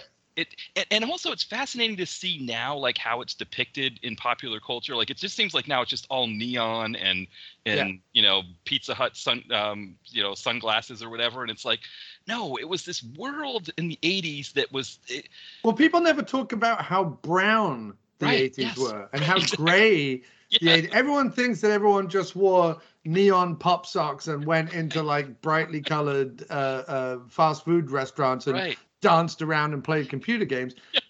There was some, Matt, there was some of that. That's not to be denied. But like mostly, what people forget is decades bleed into each other. So what we call the 80s is really about 84, 85 through to like 92, 93. That's really what we're talking about. The 70s were a big part of the 80s. Yeah. Like if you look at any pictures of me from either baby to when I first went to junior school, it's all brown. Everything is brown and orange and beige and gray, like all of it. The clothes were, the whatever, the hairstyle, everything. Couches were brown. Couches, everything. Everything was brown, and it all had a rich smell of like tobacco and plastic. Everything smelt of like plastic covered, tobacco drenched brownness. Yes. And old stale beer from like beer cans of like Wounded Soul, that kind of thing. Yeah, exactly. And that's how it should be, Matt. That's how it should be. Yeah. But unfortunately it's not. Unfortunately, people like to believe that the 80s were just like, wacky and fun and neon filled, and every day was a holiday, and everyone at school was wonderful and whatever. What I most like about the 80s is that it has given us such a signpost of what not to become in the visage of John Cusack. Right. And what I mean by that is, in the 80s and 90s, Cusack, vibrant, young, creative, intelligent, on the edges of society, funky. Everybody wanted to be Lloyd Dobler. Everyone wanted to be Lloyd Dobler. He was the new era of gentleman / punk teen that everyone wanted to be. He was respectful to people. He was intelligent. But he knew the best music. He was into kickboxing. He knew Don the Dragon Wilson personally. Like, who doesn't love John Cusack in the 80s? And in the 90s, he's proselytizing about music and about movies and hanging out with Jack Black and Tim Robbins, doing a whole bunch of great stuff and creative whatever. And then slowly and surely, as he gets older and looks more like my grandmother, and he has more and more face tucks and weird hair implants and refuses to give up the Ramones t-shirt, and just as it goes on, and by the time you get to Must Love Dogs, John Cusack, I'm not even talking about his descent into like B-movie anonymity, political bullshit, which again, political John Cusack, just shoot me now. I mean, just the most yawn-worthy, irritating Instagram presence there's ever been. Oh my God, John, what's this next fucking cause celeb you're taking out? Oh my God, someone hit him with a brick. But the descent from, if anyone has heralded that, you should really move on a little bit and broaden your horizons a little bit, because John Cusack is still talking about like the Ramones in Serendipity. And I'm like, look, it's over, John. The punks have come and gone. You're part of the mainstream now, dude. You're in a fucking Kate Beckinsale rom-com. Enough already. In Must Love Dogs, he's hanging around making old canoes out of like teak and pine and wearing fucking, Sex Pistols t-shirts. I'm like, you're in a Diane Lane rom-com called Must Love Dogs, dude. It's time to give it up. Like, we've all, like, it was fine, but no, like, no, and there he is polishing his teak canoe and wearing his Ramones t-shirt and whatever. And I'm just like, and then he slipped into B-movie Abyss, which there's a couple of good ones. Like Bagman is perfectly decent and has a great cast and a good thriller kind of 90s things to do in Denver throwback kind of thriller movie. I like that one. Grand Piano was ridiculous, but at least it was sort of knew what it was, ridiculous, whatever, and jokey and whatever. But everything else he's done, like, just let's not. So my cry out to the 80s and 90s children of the world is use John Cusack as a way not to be. But Matt, as I sit here, I fear the Cusackation of myself as a Xennial or as a Gen Xer. I see myself, give up the band T-shirts. I can't give up the band T-shirts, Matt. I'll keep wearing them. Give up I'm surrounded by movies and music and musical instruments and posters and stuff. I just can't give it up. So I myself am being Cusacked as we speak. So it is. You know what it is with the Cusackification? What you don't want to be is in Juno, right? You don't want to be Jason Bateman, right, with a high school chick showing off Sonic Youth's cover of Superstar by the Carpenters. When you get into that Cusack level, that's probably maybe Juno was a commentary on the Cusackification. That would be wonderful if Cusack had played Bateman's role. That really would have typified it. I really do think, because you're right. This is the reason why me, as a proud Gen Xer / Xennial, whatever you want to call me, I never hung out with hipsters. Right. Because hipsters are the 20-somethings who carry around vinyl and talk about vinyl as an affectation. Yeah. I don't hang out with it. I don't want to be like, hey, kid, do you want to see a Cynthia Rothrock movie or whatever? Like, exactly. I'm not doing it to be, again, we're not on Twitter being like, hey, look at me. I know who Pam Grier is. Like, I do say that on Twitter, but I'm also not on, I'm joking. Yeah. But, I'm just saying, just because another generation came up behind us who believe they know everything we know, but they don't because they weren't there. And it's funny because it never happened to my father's generation. There weren't like 20-somethings growing up being like, I want to know Glenn Miller. Like that wasn't, you know what I mean? Like people weren't like, hey, have you got the latest Glenn Miller 78? Like that wasn't you know what I mean? Not even 33 or 45. They're going 78s, Matt. They're going way, way back. Well, it's funny too, because I think the one thing about like our generation and maybe, previous ones is like, I would never tell my parents what things were like in the 60s or 70s.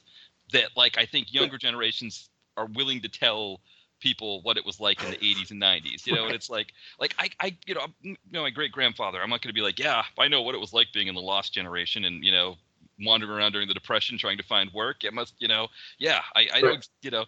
and I think that's probably the most fascinating thing. And I guess part of it is it's going to be interesting to see because like history is now like, we're now like being able to say that the things that we liked, like, the movies we're going to talk about, the Rage and Honor movies, they're essentially history. They're 30 years old at this point. They're as old as, in the 80s that, movies like, I don't know, I can't think of too many movies that came out in the 50s that were, I think of movies in the 40s, but I mean, yeah, you think of like a Citizen Kane that came out in 1940. Right. It wasn't as old at that time. And I guess that's kind of, that. Well, that's what I mean. No one was going on. I mean, I don't know. As I grew up in the I think this is the difference as well, is that the memory now or the information now is so selective. Yeah. Right. So, and again, it's why we're seeing the Stranger Things version of the 80s rather than the real 80s. It's because it's whatever they've been sold as, whatever the second. And it was the same with us. Like if all you ever watched was the Woodstock documentary and the Beatles on top of Abbey Road and, a bunch of stuff that, or Back to the Future, whatever, the bunch of stuff that only happened in London, San Francisco, LA, or New York, you would think the 60s was just an endless stream of, fascinating, exciting, innovative stuff. Yeah. But really, with we're only talking about 4 or 5 cities. Like the best example of this is my mom grew up in London during the 60s, and knew everything that was going on, was there when the Beatles played Abbey Road Rooftop, went to the Isle of Wight Festival, she was a card-carrying 60s hippie, part of the scene, Carnaby Street, London, the whole bit, right? My dad, who grew up like an hour out of London in like a quaint little, not Midwest town, but Midlands town, and did a job for like the local bank, driving around in a brown car with a guy named Teddy doing inspections. He was on the bank inspection staff. He didn't know anything about the Beatles or about the Rolling Stones or Jimi Hendrix. Like none, that wasn't in his world. And he was way more people than, you know, were in the hippie movement. So it's like if you weren't on Haight-Ashbury, you know, if you lived in I don't know if you lived in Oregon in the 60s. So if you're in Medford, Oregon, you know, about 2-3 hours north of San Francisco, you know, you're not, and maybe that's a bad example because a lot of hippies moved up to Oregon, but I don't know. You know what I'm saying, though? If you're 2-3 hours out from the epicenter of whatever big, you know, peace and love, drug-fueled gangbang is happening, you might as well be on Mars, because if you're not right in the center of the gangbang with all holes filled, what's the, sorry. No, but I know exactly what you mean. I mean, one of the fascinating things I see with sort of people who have the nostalgia of growing up in the 80s is, I think one of the areas where people who grew up in the UK and people who grew up in America have in common about the 80s is that you had Reagan in the US, you had Thatcher in England and in the UK, and they were kind of similar politically, and so there leads to, I think, some similarities in sort of like what people experienced that. To be honest, Matt, it's not just that. It's the fact that the 80s became, although that was obviously, you know, them and Gorbachev and that whole, like that's still iconic, right? Yeah. Sort of the last time we had those real iconic kind of presidencies, but and politicians. But you have a situation where for really the first time since the 50s, and the reason why kind of Back to the Future exploits both the 80s and the 50s, it's the first time since the 50s that American culture pervades England in quite that way. Yeah. In the 60s and 70s, you have an exchange. There's as much English culture coming over here as there is American culture going over there. And not everything is being put on credit card or being run by Wall Street or whatever. By the time you get to 80s, it's the bank generation, it's the credit card generation, it's everything is now going through, you know, New York replaces London to some extent at the center of the financial world. And, you know, all commercials on British TV start to be for Pepsi and Coke and McDonald's and whatever. It, like, if my memory of the 80s is anything, it's just the Americanization of British things. And I wasn't against that. I've never been against that. I always say this. Without America, you don't have modern movies. You don't have rock and roll music, blues music, jazz music, punk music, whatever. Say what you like about America. The culture of the 20th century and the culture of the 21st century is American. You either make peace with that or you don't. And there's lots of reasons why it's American, and some of it is slavery and some of it's bad and some of it's whatever. But it's American, whether you like it or not. The pervading sense in the 20th and 21st century is American, and it is what it is. And the Brits can try and hold on to some vets. Well, you know, we had the Beatles. You don't have the Beatles without Elvis Presley or without, you know, Fats Domino or whatever. So don't try and pretend, right? So it is what it is. And each culture informed each other, right? So the Beatles started out, as I said, based on Elvis or whatever, and then Dylan came along, and the Beach Boys came along, and the Beatles were like, oh, we hear that, and let's spit it back to you. And then, you know, the Beatles came out with some heavier stuff, and Led Zeppelin started, and yeah, it all sort of informed each other. But come the 80s, all the big movies are American. All the big music artists, or 90% of the big music artists, are mostly American. The British TV shows start to look American. All that American novels start to get taught in school, like we were taught On the Road and various other stuff. So like that's what, to my way of thinking, like typifies the 80s for me, growing up, and even the 90s, because it, you know, by the time 90s roll around, like Channel 4, which was sort of the fourth channel that came about in the UK in 1986, which started off doing a lot of its own original programming. Channel 4's Friday nights, one of the most popular nights on television in the UK in the 90s, was like Friends, Frasier, you know, it was all the stuff that was coming over from the US.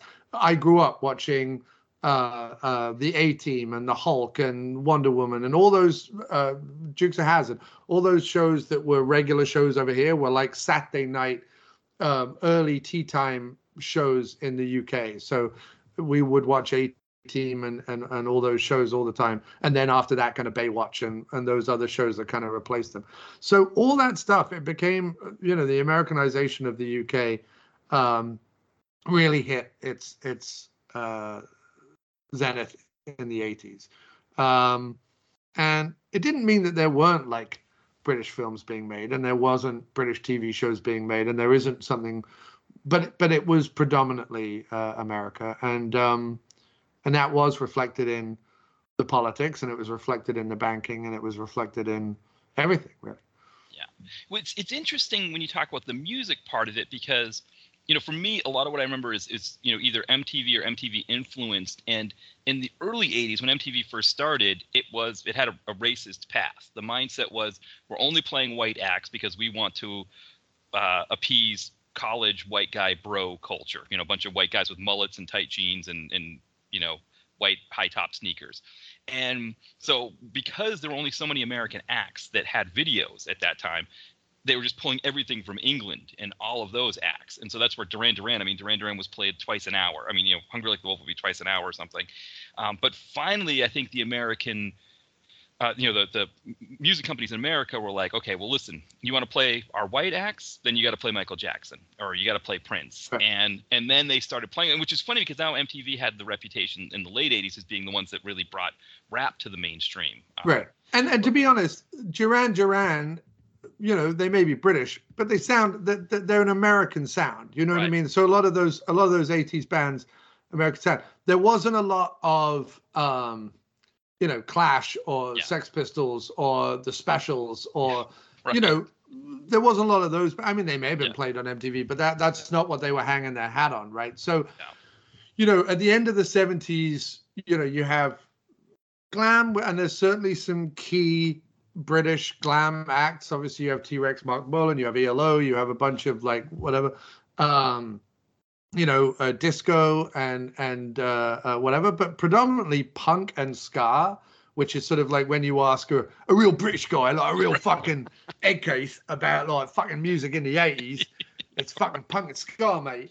Yeah. You know, typified sort of by like bands, like I said, the Specials and Madness and Squeeze and stuff like that, and the Clash and bands like that. And you know, but you take some, if someone didn't tell you, for example, that Kate Bush was English, you wouldn't know Kate Bush was English.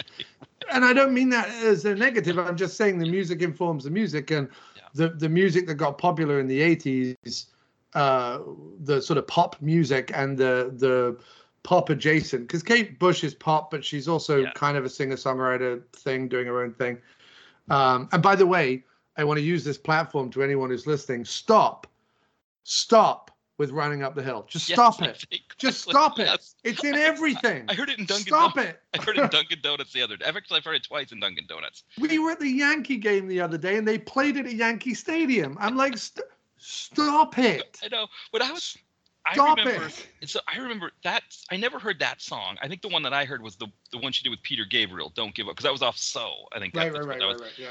But in the 90s, and I don't, you know, if you had a similar movement in England, but in the 90s with the, you know, sort of with Nirvana, Pearl Jam, it was a matter of like who can out alternative who. You know, when you get into high school. And so it was like, oh, you listen to Nirvana, that's too mainstream for me. Oh, Oasis, that's too mainstream. No, I listen to, you know, Depeche Mode. Oh, really? Oh, yeah, I like Violator. Oh, no, I don't listen to Violator. That one was too mainstream. I listen to, like, you know, music for the masses, or, you know.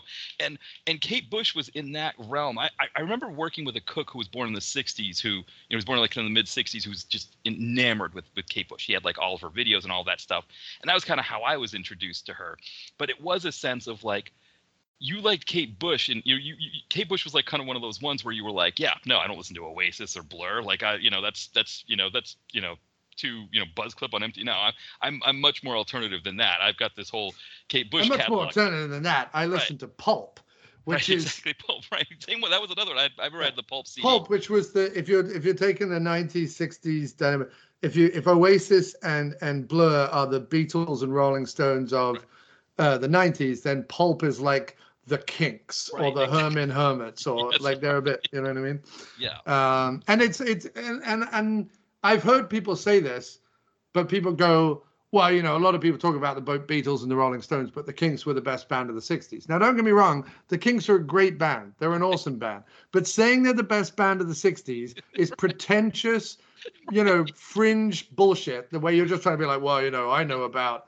It's the same thing that fucking Tarantino does in Death Proof, where he's all like, he has the woman be like, "Oh, you've never heard of Dave D, Dozy, Beaky, Mick and Titch or whatever," and I'm like, "Stop, stop!" Like, we've heard of Dave D, Dozy, Beaky, Mick and Titch, but there's a reason why they didn't crawl out of it in the '60s with everybody else. You've managed to find one song that fits your like Death Proof cool hipster bullshit, but that's it. Like, you're not telling me, Tarantino, that you sit at home at night and go, instead of putting on the White Album, I'm going to put on Dave D, Dozy, Beaky, Mick and Titch. It's not the case. The White Album is a better album, period. It's not even an opinion. It's just fact. Anyway. Yeah. I have somebody recently, you know that the whole new thing now on Twitter is like, oh, here's this list of artists in some genre or movies in some genre or by some director or something. You can only choose so many of them. And one of them was like all these English bands. And, and you can only choose so many of them. They did a great one earlier. I just want to where it was Denis Villeneuve movies. And I just went, you can have them all because they all fucking suck. Yes, I liked your reply to that. That was fantastic. Yeah. But the best one of those that anybody ever did was Mitch Lovell, the Video Vacuum. I think he was making fun of the whole thing. Yeah. He was like, name an actor who had a better 4-film run. And it was Wayne Newton in like The Running Man, and it's like License to Kill, and yeah, exactly. That was fantastic. So Wayne Newton.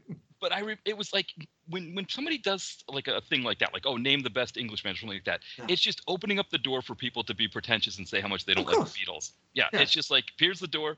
Okay, all the pretentious Beatles people that say you don't like the Beatles, but yet you secretly listen to Revolver or whatever. But it's all the same. It's the same as Counterculture. It's value signaling. It's look at me, I know something you don't know. Right, exactly. Right? And it's funny. The only reason I know that is I get accused of it. When I talk about Cynthia Rothrock, to bring it back. Yeah. When I talk about Cynthia Rothrock, for example, I know that there are a bunch of people who are like, yeah, but you're just saying that blah, blah, blah, blah, blah, like whatever, because, you want to seem like, and I'm like, no, actually, I'm saying that because if anybody, like, we go on all the time, and especially now about like strong female action leads, and I just recently wrote about the 2016 Ghostbusters again to try and kind of wrestle with that movie and stuff, and talk about the females' performances in that, which I think are fantastic. Even if the movie's not good, I think they're great in it. Yeah. And a lot of people are holding on to Captain Marvel and Brie Larson and stuff like that, and talking about that, and I honestly wish that a lot of those, while I'm behind a lot of those things, like, sure, talk about Ripley and Aliens, talk about Linda Hamilton and Terminator, talk about Xena or Buffy or whatever you want to talk about, but like, don't talk about it and then miss out on someone like Cynthia Rothrock, who, to me, if there's any time to rediscover her and rediscover the fact that of all the, and I've said this before in many articles, I just said it in my Writing Wrongs article as well about it on the website. You think of, and you know better than I do, but of all the 80s and 90s guys that came out who were in action, who had releases, right? Yeah. Everyone from your Van Dammes and your Segals right down to your Zagarinos and your, Jeff Speakmans and whatever, Gary Daniels, right? Even Jeff Speakman got a studio-funded movie. Yes. Yeah. Cynthia Rothrock, although she was obviously tied to Golden Harvest, which in the East was a huge movie studio and very, she never had an American cinematic release for any of her movies outside of 42nd Street playing the odd martial arts movie, but that wasn't a release. She never had a cinematic release, and she, and even when she went straight to video, as all of her films ended up doing, there was not one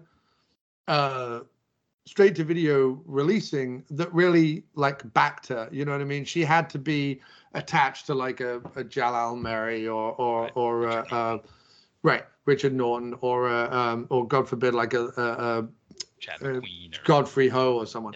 Yeah, but not just her co-stars, but I mean the distributors were the more lower rent distributing houses. She only did the one PM Entertainment movie. You know what I mean? Like, why wasn't PM Entertainment hiring her for every film out the gate? She never did a Canon film. Like, Canon never put her in a film. So we're not even talking about fucking Universal, Paramount, Sony, whatever. I'm talking about like the lower tier guys. And it's why so many of her films are difficult to find now, unless, like me, you kind of will dredge stuff up on DVD even. I don't care what format. Like, I have her movies on VHS and DVD and Blu-ray and everything. But I think it's why it's important we keep talking about her. It's not me trying to look like, hey, I know someone, that you don't know. If I was going to do that about female action stars, I'd be talking about like Lady Terminator or something, you know what I mean? Or the other person in Righting Wrongs, and I'm going to forget her name now, but her co-star in Righting Wrongs, who she fights against, who did a couple of her own. Karen Shepard. Karen Shepard, who did a couple of releases, but she was nothing. a Terminator woman. Right, Terminator woman, right. So, I could be dropping her name. I'm not. For me, my feeling is Cynthia Rothrock, when it comes to female martial artists, is as mainstream as they come. Yeah. It's just that no one's talking about female martial artists, unless it's Ronda Rousey cropping up in a movie doing, seventh fiddle to fucking some guy from Twilight or whatever.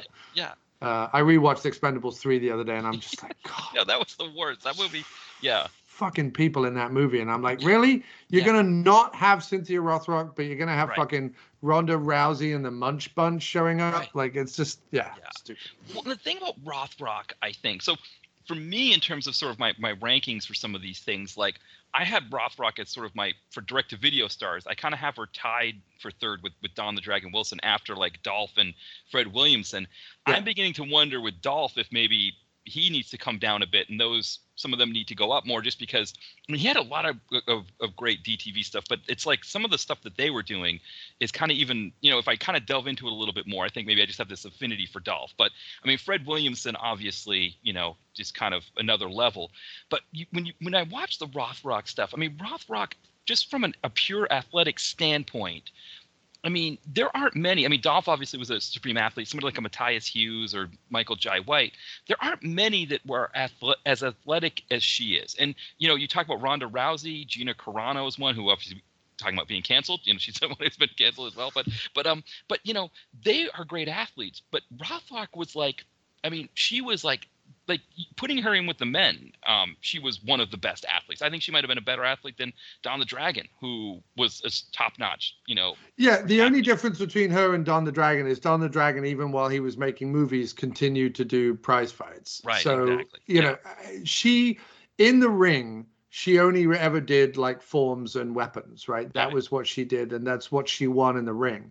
However, training and so on behind closed doors, she has more black belts than Chuck Norris in a variety of different disciplines. She continues to teach and train to this day and has done for decades. And as you say, incredibly athletic, did 98% of her own stunts in the Hong Kong films that she's in. To the point where, and if you've seen her interview with Scott Adkins on The Art of Action, like, she busted both her knees very, very early on. Right. Never had them reset, never had them looked at, whatever. Literally fought through the pain, and her knees are now at this point like stronger than anybody else's knees, or whatever it is. I don't know all the stuff, but go watch The Art of Action with Scott Adkins, and he explains it all. But essentially, took her blows along. Like, she got to Hong Kong, hardly anyone spoke English to her apart from like the person who was kind of ingratiating her to the cast and crew or whatever. And most of those Hong Kong movies were at least some level of contact, if not full contact. In fact, very often stunt performers or other martial artists would just say, please just kick me, like, for the purposes of this thing. Right. They were 6-month shoots. They were long, grueling 6-month shoots. To all accounts, from high in the Hong Kong, from Sammo Hung and Yan Bio and other people who she worked with, a consummate professional, never complained, did the work, stood up to the men, did whatever she needed to do, without it ever being, I mean, she always talked about the fact that when she started, there weren't a lot of women in her field, but she never made it a, course celeb or whatever. She was just like, I'm out there and I'm doing my thing, and fucking, watch me And there's a real tragic situation, which was that Golden Harvest was going to give her 3 more movies, and Sylvester Stallone came to her in the 80s and said, there's this movie being made by, who was it? It was William Hill or I think so. I was talking with Tom Jolliffe because he was on recent podcast we did that hasn't released yet. We did China O'Brien and Lady Dragon, and he was talking about this situation that the movie sat on the shelf and she was turning down projects because she thought this was. Well, she broke her contract with Golden Harvest in order to do this movie. Yeah. And the movie never came to be, and Stallone never called her back. So it's like, damned if you do, damned if you don't. Now, the flip side of that is, even after Golden Harvest said, no, thank you, we're breaking the contract, it's not like Jackie Chan and Yen Bio and Sammo Hung and others who respected her didn't continue to make movies. So why they didn't just, put her in those movies, I don't know. I would have loved to have seen her, with a Jackie Chan or even a Michelle Yeoh and Cynthia Rothrock. I know they did Yes, Madam, but like another vehicle.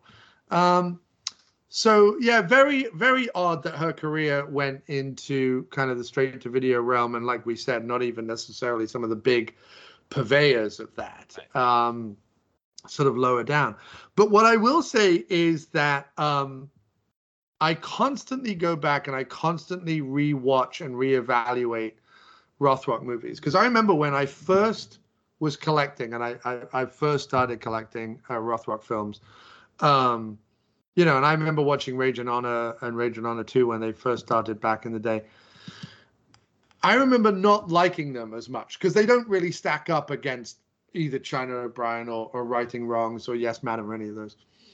But actually now, having watched, a decade later, having watched way worse straight-to-video stuff and way worse B-movie stuff, Rage and Honor 1 and Rage and Honor 2, and we can go film by film, I don't mind, but they're certainly, when it comes down to the action and when it comes down to her and Norton, and they're always a good double act, her and Norton, and trying, and in this case, they're also executive producing, so I feel like they had a bit more of a hand in the action sequences and kind of stood up for.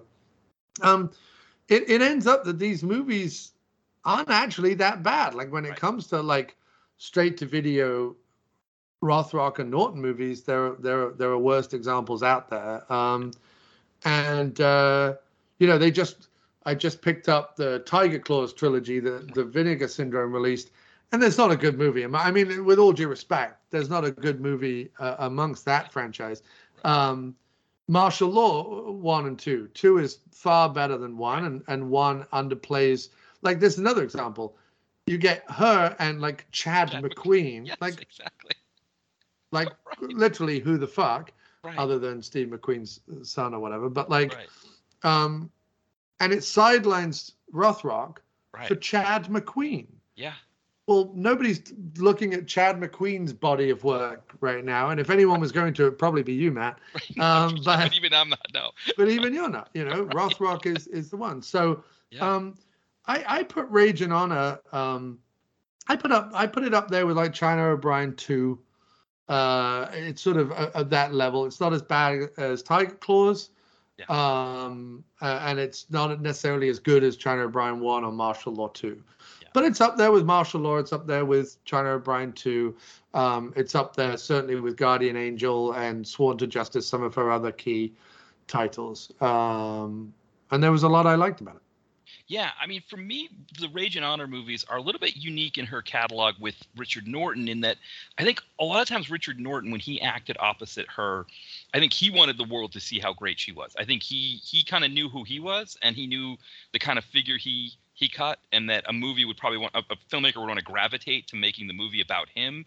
And he would always kind of take a step back and let it be about Rothrock. And I think like China O'Brien is a great example where he's really a supporting character, or Lady Dragon where he's the baddie in that one.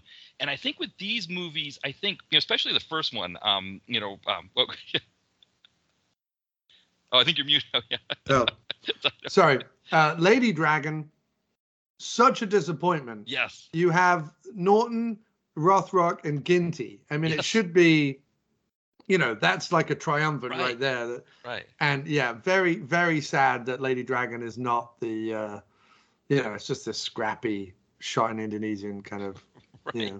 Exactly. But yeah, with the Rage and Honor movies, I think the first one in particular was really supposed to be more Rothrock centric, but it does feel like it's they're more buddy pictures, that Rothrock and Norton have equal parts in both films, and I kind of it makes them a little bit unique in her filmography, but I do like them both in that sense. I mean, one of the stories I've been reading the oral history of PM Entertainment on the Hopes and Fears online magazine.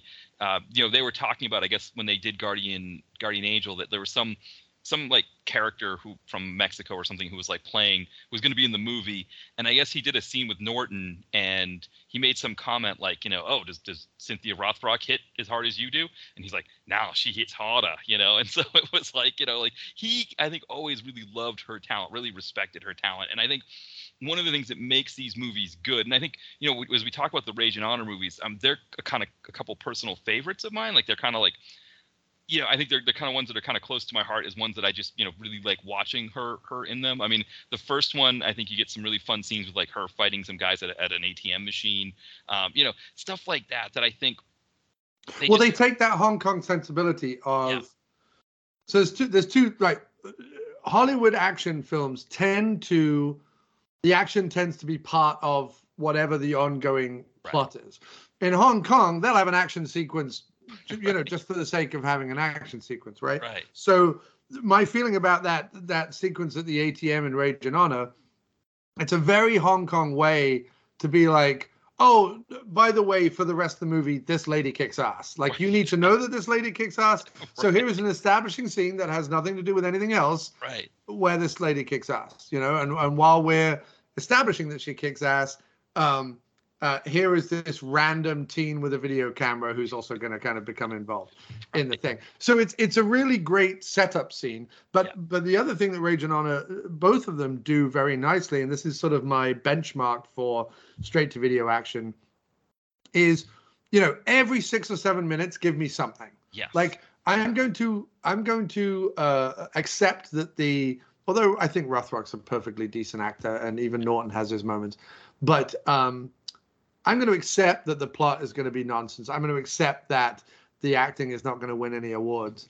But, one of my biggest problems with Norris, everyone goes on and on about Norris, is when you watch a Norris film, it's 90% Norris acting, something nobody ever needs to see, exactly, and about 10% action. And even though the action might be at certain points impressive or laughable, like the end of Lone Wolf McQuade, where you just see two middle-aged golfers twatting at each other.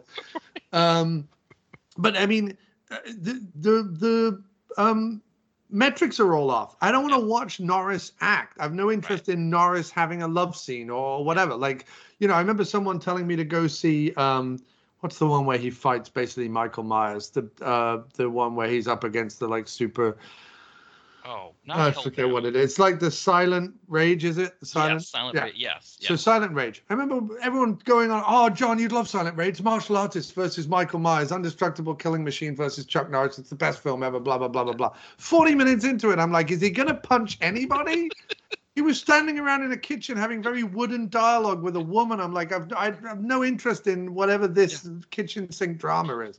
Whereas the thing that Norton and Rothrock know full well from their Hong Kong days, and why Rage and Honor works, because they're both producers on it, I think, is that, 5, 6, 7 minutes don't go by without someone punching someone falling off something, or something exploding. And that's really all that needs to happen. And on and above that, Rage and Honor at least also has a really solid MacGuffin. They go, here's this kid, he caught something on tape, and now everybody, whether it's the police, the crooked police, the bad guys, or Rothrock or Norton, they're all after the tape. And that's all you need. You just need something to drive, and the tape changes hands, and 1 minute they have it, and 1 minute they don't have it, or whatever. Yeah. The only objection I have to all of Rage and Honor is that at the very end, how difficult would it have been, right, to have gone down to I was about to use a British reference and say Rumbelows. Rumbelows is not something you know what I'm talking about. What was over here that wasn't Circuit City and wasn't Best Buy, and everyone was like, Radio Shack. Radio Right. Shack, yeah. You could have easily gone down to Radio Shack, Norton, bought another DMV or video cassette tape, written on it, blah, blah, blah, and handed that over to the woman at the end of the movie instead of, or you could have duped the tape. You could have duped the existing tape, not told anyone, handed her the tape, and she could have torn it up or whatever. So the only objection I have is that at the end of the film, like, the tape has essentially meant nothing, and Norton has to go off and hide. But that at least, I suppose, sets up part 2. But apart from that, it's got a really nice, strong MacGuffin, some great ideas in it, and they don't really explain how this teacher at a high school, or whatever she is, I don't really know what she is, teacher at a high school, can do martial arts any more than they explain in the second one why the teacher from high school suddenly became a CIA agent. There's no explanation. It's fine. It doesn't matter. We don't need to. We assume it was in the script and they went on. Well, I thought what happened was that her parents were killed, hers, and so the other thing too is we find out that her brother is played by Brian Thompson. So great, who it looks like he has a mullet tacked onto the back of his hair. Like, that looks like it's his business in the front and party in the back, but it's almost like fake. It's just sort of like this thing just sort of sprouting out of the back. It's party at the back, but no one's going to that particular party. Right, exactly. It's a bad right. It's the kind of party that, like, the non-cool kid in school's parents would throw to try to get that non-cool kid some friends. That's the kind of party in the back that we're looking at here with that. But that's exactly. And you're reminding me now. We do find out about why she's a martial artist because of the sensei being killed by Brian Thompson. Right, he takes them in, I think, when they're kids, and then they learn. He teaches them martial arts, and then Brian Thompson, I guess, avenges the parents' deaths, and the sensei doesn't like that. Something along those lines. So Brian Thompson goes off and becomes this great criminal who, runs some large criminal enterprise in L.A., whereas Rothrock is just doing her own thing. And then Richard Norton, which, talking about, our ginger jokes from the Critters episode on your podcast, this film is chock full of Aussie jokes, which I didn't even know that was like a form of joke, that I didn't know that Aussie's going to maybe this is a warning to any Aussies listening to this, that I guess hopefully now LA is a more tolerant environment for Aussies, but at least in this film, it seems like you're just waiting for a kangaroo joke or something else. Right. Go back. Well, it's the rule that you can insult other white nations. Right. So it's okay to insult, like the English and the Irish can go back and forth at each other and tell jokes about each other. And, the English can make jokes about Australians. Right. Americans can make jokes about Australians. Sort of white nations can kind of take the piss out of each other. That's where... the Germans are the butt of everybody's joke, as they should be, because fuck those people. Yes, I'm joking to all the Germans listening. You know what I mean? There's one German listener who's like, it's so sad. I will go out and cry now. Well, I think I just did the same joke on my recent podcast. But okay. What is it? Was it Hurricane Smith? The film that Carl Weathers did in Australia. I found out that the Aussie term for Americans is septic tanks or septics. That's what they call Americans. So we're because they have that rhyming slang like the Cockneys do. So septic tank, yank is American, right? So they also love to add O's at the end of everything. Everything's a doco. Right. Or a shoe-o or a hat-o or something. They just they put O's at the end of everything, which is absolutely fine. That's allowed and it's all good.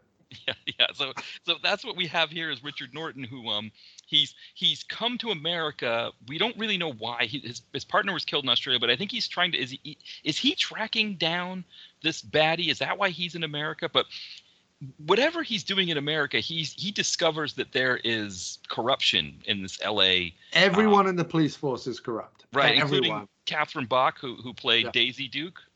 She's in this. Doesn't wear Daisy Dukes. Wears much more clothing in this. Really, everybody, all the women except for the gang, the gang that's run by I can't remember the actress's name, who's did a bunch of stuff. This is horrible that I can't remember her name. The gang is my favorite thing about this movie. Yeah, the fact that there is. Yeah, so there's the bad guy portrayed by Brian Johnson. He with the face that looks like it's gone through a car accident and then been rebuilt by the Smurfs or something. It looks like a He-Man figure's face. Like it looks like it was crafted out of plastic. Well, it looks like a He-Man figure's face if the bad kid in the neighborhood had put the He-Man figure in the fire for a few minutes. You know what I mean?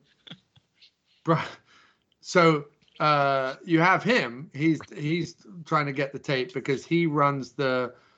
He has a sultry, redheaded female partner who goes out and does. He just stays at home all day, exactly, and just hits the bag or watches TV or does meditation or masturbates or whatever he does. Right. He does a lot of different things, and she goes out and does all the dirty work for him. The redheaded woman, sultry woman, and she runs the cops who are dirty.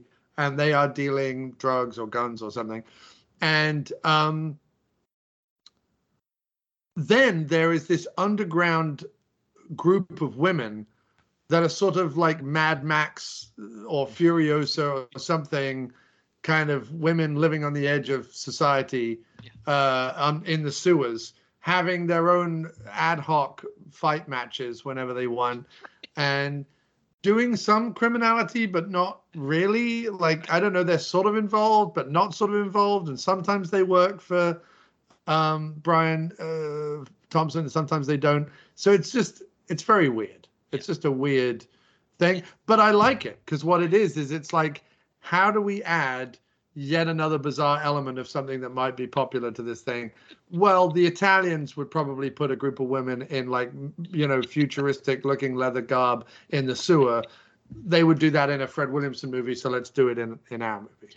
Yeah, and what you're right is about this is that it all works because we get fight scenes every 5 to 10 minutes. I mean, the ATM scene. The thing that always gets me about the ATM scene is it is a very antiquated ATM, and it looks like from an 80s sitcom when ATMs were new, and it just seemed like whenever a TV show was running out of ideas, they did let's use the ATM, it's malfunctioning and suddenly spitting out tons of money at us episode, here's Alice with Mel from Mel's Diner, get his hand stuck in the ATM and it's spitting out money, and look at, hilarity ensues. I mean, it's that kind of ATM that she's using. Yeah, it is. Same in the Fast and Furious franchise where Ludacris is able to reprogram the ATM, using magic science to spit money out all over everybody. Yeah. Well, because that's the thing, right? The two, magical sci-fi elements that you can put in an action film without making it sci-fi or magical. One is the ninja, right? The ninja can do magic things, and then the other is computers. Yeah. Computers can do magic things. Computers can do whatever magic they need to do. Exactly. But yeah, like you say, it's odd as well, because obviously Brian Thompson, who's known for sort of the bad guy in Cobra, that's probably his most. He's treated here a little bit like the cameo actor. So like throughout B movies and throughout low budget movies, you have this thing of the cameo actor, and they have someone in for 3 days. They shoot them in 1 or 2 locations, and then they distribute them throughout the movie, so it feels like they're a main part of the film when really they were only on set. His scenes feel that way because he's shot for most of the film in one room. You know what I mean? Just kind of occasionally making out with a redheaded woman or hitting a bag or talking about his sister or whatever. Like, he doesn't really do very much. And then at the very end, he has sort of a final fight scene. And that's the second location. He's like, you get me for 2 locations, but that's it. Yeah. If his face is in more than 3 locations, he spontaneously combusts or something. Right. And it's funny because, so you've got this he plays his character Drago, and so what happens is that they're trying to frame Richard Norton for murdering this police officer, and he has the video. There's the video of this kid who skateboards, makes the tape, and he sort of passes it off into this underground where kind of as MacGuffins are wont to do, gets passed around, and who's got the tape and who has it, and and so Norton wants to clear his name. At the same time, Rothrock wants to get revenge on her brother, and I think it all works in that vein of, like, these two action stars. I mean, I think there's the interesting thing is when they make them fight each other, and you're kind of wondering how they're going to maneuver around that. And actually, again, even that scene works where the two of them fight each other. I think for both of them as a showcase. I mean, and Norton, I think I'm wondering what this is, if because it's got Rothrock all over the cover of all the copies of it. I wonder though, in making the movie, if they just really liked what Norton was doing and they thought, let's kind of make them have equal parts in the film as opposed to it being a Rothrock vehicle. Because the way the fight scene happens at the end where Rothrock fights Brian Thompson, that's definitely this is a Rothrock vehicle kind of fight. Right. But there's still a lot of Norton. But then doesn't Norton have to come in and finish off the fight, right? Yeah, what does he do? He does something, right? Because Rothrock's getting the better of Thompson. Yeah. But then Thompson goes over the edge. Yeah. She helps him back up. Yeah. And when she helps him back up, he takes advantage of that and I think throws her over the edge. Right. Yeah. She survives the fall, but Norton has to finish him off.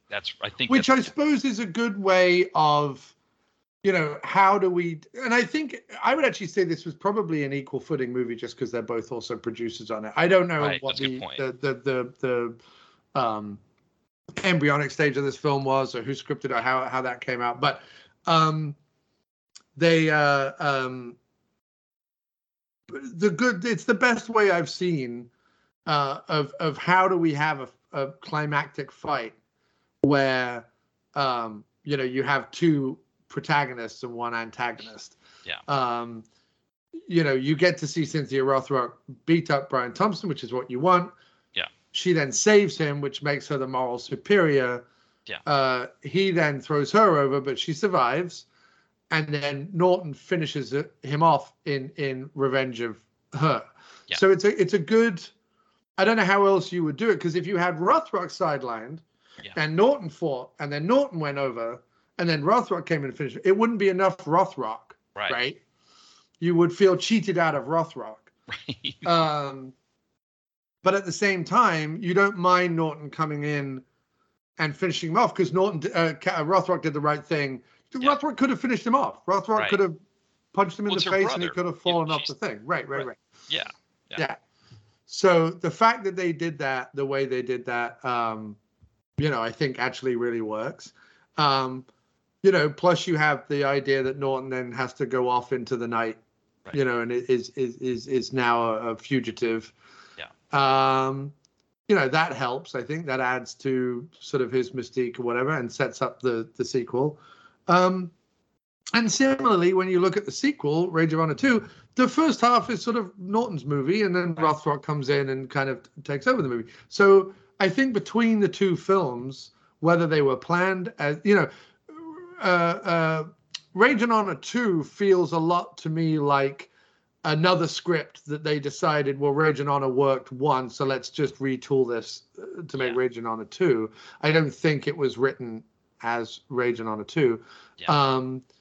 But however they retrofitted it works, and it works to give between both movies an even balance of one and the other, I think. Yeah, and it's interesting too. I think one of the things I think too about the first one, more than the second one in terms of Norton, we were talking about like 80s, British pop stars. I mean, he kind of has that look, right? Like his face is like, it looks like it's made up a little bit more. He's got like maybe some black eyeliner. He's got the earring and the hair and everything. And it feels like when they make him the second movie, it's almost like maybe he looked at himself in there and said, I look like a, guitarist from Johnny Hates Jazz, or like Spandau Ballet or something like that. It's like I need to, I need to be. Now I just want to see an action franchise starring the bass player from Johnny Hates Jazz. Yes, that's really what I'm. Yes. But it was something along those lines, and so it seems when you get into Rage and Honor 2, his hair is a little bit longer. The look is a little bit rougher. It's it's not as British pop star-y, I guess, as Yeah. But he's still wearing, I don't know where he found it, but it's a very thin, he wears like a long trench coat, like a black trench coat, but it's basically just a thin cotton, you know what I mean? It's almost like I don't know what, it's like a pashmina with arms or something. Like it's just, it's very weird, or like a gi without a rope. tie or something. It's just a weird, but he wears it, like he works it, like it's perfect for Norton. If Norton isn't wearing that coat, I would worry about what's wrong with him. You know what I mean? Yeah. I would go up and say, everything all right, mate. So like, that's fine. I don't mind. I'll like the coat. The coat's great. Now it doesn't quite have the Rage and Honor has the does have the last scene, which has the callback to the joke, right? Which is how are you finding LA or whatever it is. Yeah. And they goes, it doesn't matter or whatever, and then drives off. It's not quite the last line of China O'Brien, which Richard Norton steals the whole film by saying, let's go discuss it over a beer. And you don't get that at the end of Rage and Honor, although he does have a little like back and forth with the guy who picks him up because he's hitchhiking at the end of the movie. Right.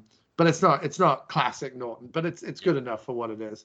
But yeah, and then his moment to shine out of both films, I feel like, is the Benny's fight in Rage and Honor 2, where I think honoring Monty Python somehow, there's not only a comedy parrot, but he picks up a giant raw fish and beats a bad guy around the face with it, like the fish slapping dance.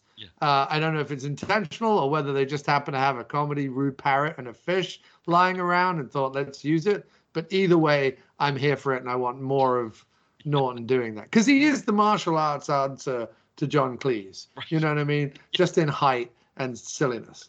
Right. Yeah. And it's another example kind of baddie in a can kind of approach, where it's like, guys who come into, some poor, like this, struggling business. I don't know if he's struggling, but, guy who's trying to make it with his own business. And you get these toughs who come in looking for protection money.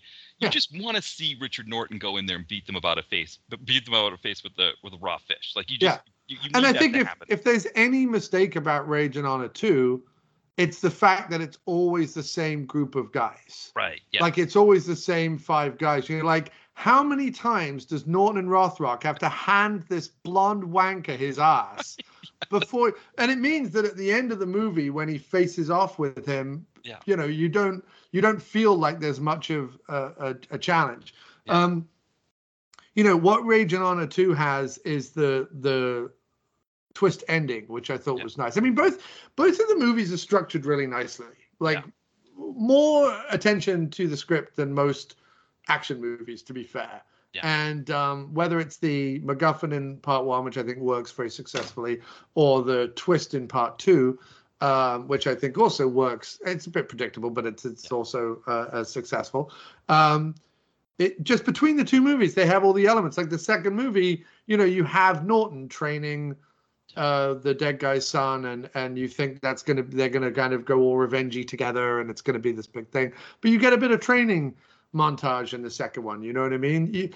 I think the only thing where the second one falls down is the fact that it's the same 5 guys who always show up. There isn't a variety of hoods, but that's probably because they were shooting in Jakarta, and there probably was only a handful of white Anglo-Saxons hanging around, or at least American speakers or English speakers hanging around. And they don't, for some reason, lean into having kind of Indonesian bad guys, or that there's not. I mean, the main mob boss is Indonesian, but outside of that, it's mostly all his henchmen are all American or English or Australian or whatever. Yeah, and what we get, I think, with the one henchman, the Thor character played by was it Thomas Vreeken? Is that the name? Ron Vreeken. Ron Vreeken played. Ron Thor. Is such a great name. Ron. Hello, I'm Ron. Yeah. What are you doing? I'm Ron. Hi, how are you? I'm Ron. Ronald. It's short for Ronald. Yeah. And his mullet is like, overall he's just a poor man's Matthias Hughes. That's really what his raison d'etre is. But at least his mullet is like it kind of rights all the wrongs of the Brian Thompson real mullet. Hair for starters. Yes. I don't know about righting all the wrongs. I mean, it's just as wrong. Right. Yeah. I think it doubles down on the wrong. The only right about it is that it's his real hair as opposed to a tuft of cushion stuffing that Brian Thompson is glued to his head. But yeah, apart from that, it's that's what right. From in terms of like mullitude, I mean, it's definitely a 10 on the mullet. I mean, there's a scene where he fights Norton, and the first thing he does is kind of brush it off his shoulders. You know, like, I've got to just brush this mullet aside here, and which is just a beautiful thing. It's like he's so enamored with his mullet that he just can't stop playing with it. It seems like, and as a baddie, it's like I think the thing I liked about it is that he really wasn't developed beyond the fact that he's big, he's got a mullet, and he's the henchman of Bun Tao, the bad guy, and that's enough for us to want to see Norton kick him in the face. Like that's it doesn't take much more than that, and I think that's where 90s action movies really hit their stride, is when they know, like, it doesn't take much to develop characters. Like, we don't need a lot of development. We need fight scenes. We need action scenes. And it's like, and again, with these two characters, I mean, I think the thing that they try to do with that is they almost try to give us like a Moose-Bouches with the fight with Thor and Norton, where it's like, oh, let's fight, and then the police show up. Oh, let's fight. Oh, something else something, some gunfire happens and it stops the fight and things like that. So it's almost like but like you said, we also kind of get the sense that like Norton can take this guy at any time. So when they actually fight at the end, there's really no suspense in it. Like, and I wonder if he's not a contemporary of Norton's just because his first movie was Hurricane Smith, which was, as you said, shot in Australia. Yeah. He also shows up in Crocodile Dundee in Los Angeles. Yeah. He's in The Island of Dr. Moreau, and he also does stunts on Mission Impossible 2, which of course was filmed down under. So I wonder, I haven't looked much further than that, but I've got to wonder that he is probably a Australian contemporary of Norton's. And he was like, oh, Ronald, could you maybe grow out the hair and dye blonde, please? We need a equally ridiculous mullet, and I know that you love to grow a mullet. Freaking. So why don't you go ahead, old Ronnie boy? And he went, all right, mate, and drank copious amounts of Foster's Lager and let his hair grow. Probably that's what happened. Yeah, it's funny. I take for granted that because his last name's Rieken that he's from the Netherlands, but it's just as possible that he went to Australia just as much as anybody like Colin Hay or whoever, whatever, people from England that go to, sort of escape to, start a new life in Australia. He could have just as easily been like, oh, Yeah, I don't see much information about him other than his credits. I don't see, even on IMDb, there's no Wikipedia entry about him that I can find. And there's no... Yeah, just what he fights in, what his, Aikido, Jiu-Jitsu. Yeah. He's like a champion of martial arts that I can't pronounce right now. Where are you seeing that? That's in the trivia section for him on IMDb. Okay. Yeah. I don't even see that. Yeah. It's Australian. Oh, you're right, though. Australian martial arts expert. So he is from Australia. So I think he affects an accent, though, for this, doesn't he? I think so, yeah. Yeah, he's trying to. He's certainly not Australian, but yeah. Oh, I see what you mean. He's Kyoku Shinkai, Kyoku Shinkai, karate, judo, aikido, and Dutch kickboxing. Yeah, I love that there's Dutch kickboxing. Yeah. Does that involve clogs? Like, do you wear clogs while kickboxing? Having a lot of cheese on toast while kicking people with clogs. Exactly. What is that you're doing there, Ronnie? It's a bit of the old Dutch kickboxing. You just got to wear wooden shoes, really. I mean, it's regular kickboxing, but you just got to put on the clogs, maybe eat a little bit of cheese on toast, and away you go. Maybe you do it while cycling. Maybe that's... I wonder if the Dutch kickboxing is where... I wonder if they're the ones that invented the windmill kick, and that's where he learned the windmill kick. That's because he does sport Norton sports the windmill kick a couple times in both Rage and Honor movies. Of course, you've got a bunch of people listening now who are like, listen, I have there are lots of great people in Netherlands who and Holland who are doing lots of great work in the work of kickboxing, and you're like, no one said there wasn't. Anyway, but yeah, Yes, I'm going to be looking at the stats for this podcast, and for the suddenly, Dutch kickboxer. yeah, suddenly like the Netherlands just drops down to like the one person from the Netherlands who was listening is suddenly so yeah, suddenly, the only thing about the Netherlands that I always remember is that when we did a school trip to England, you could pay a certain amount of money to do like a boat trip to. You could pay a certain amount of money to have a Dutch person show up and shit on you. I can't remember what it was. I will take shit on your chest for $5. I think it was something like if you paid like £60, you get a boat to the Netherlands, and we were like, oh, maybe we should do that for a day, and say we went to the Netherlands, and then of course by the time we got there and we were just happy that we could drink in bars at 18, we didn't have any expendable money to be able to take nor to be care to take a ferry to the Netherlands at that point. But so that was the time I almost went to the Netherlands. I've never actually been before, so. I am listening. Sorry, can we pause just for a second? I don't want to. I know you got to edit this, and I don't want you to have to edit this. That's all right. No, I took a sip of coffee at the same time, so I'm I've got my Dunkin' Donuts where I heard Kate Bush is running up the hill when I was in there getting the coffee. So it's coming up to 6:00, so I'm going to have to wrap up soon. Sorry, just because that's all right. Mrs. and I've got to have dinner. Yeah, but no, I think with this movie, I think with both of these movies, I think. One is that they're both available on Tubi, which I know, with the commercials like that, it's not always the best version. I think. But no, if it's the only version online, watch it online. Yeah, wherever you can. But I think what you're talking about, I mean, China O'Brien is one that you can't find anywhere. China O'Brien is one that's like it's only available on VHS, and you got to pay out the nose for the VHS. There is a European release with both movies on DVD, which I think you can get on Amazon for about $20. But is it region free or is it? No, it says it's region B, but I bet if you got most DVDs that are that low rent kind of releases, like when we were doing Dr. Action, for example, Paul used to send me a whole bunch of region B DVDs that actually, when you put in the player, they weren't. So, but I'm not guaranteeing it. They could be region B, yeah, because I think one of the things maybe.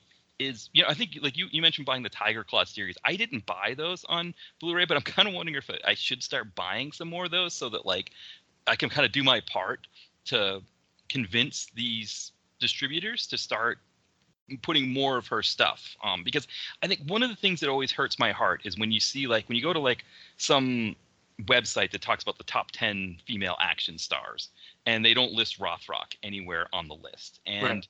I think that always hurts my heart because she is, for me, it's like, I think maybe Pam Grier, Michelle Yeoh, and then Rothrock. All three of those should be on the list. And if they're not on your list, then your list is horseshit. Right, exactly. You know what I mean? Because very often on those lists of action movie stars, female stars, they list actors who full well don't do any of their own stunts, don't do any of their own martial arts, yet they claim to be, because they claim to be great action stars because they have a stunt person do their work. You know what I mean? And look, that's fine.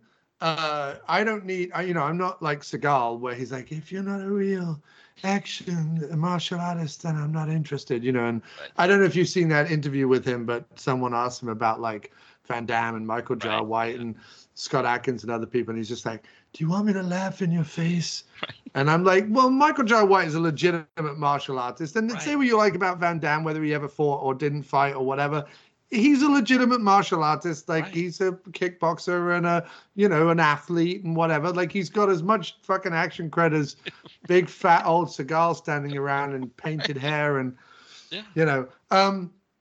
but Matt Damon, for example, in the Bourne movies, is neither a martial artist nor an athlete. Did he get in shape? Did he train to do some stuff? Sure.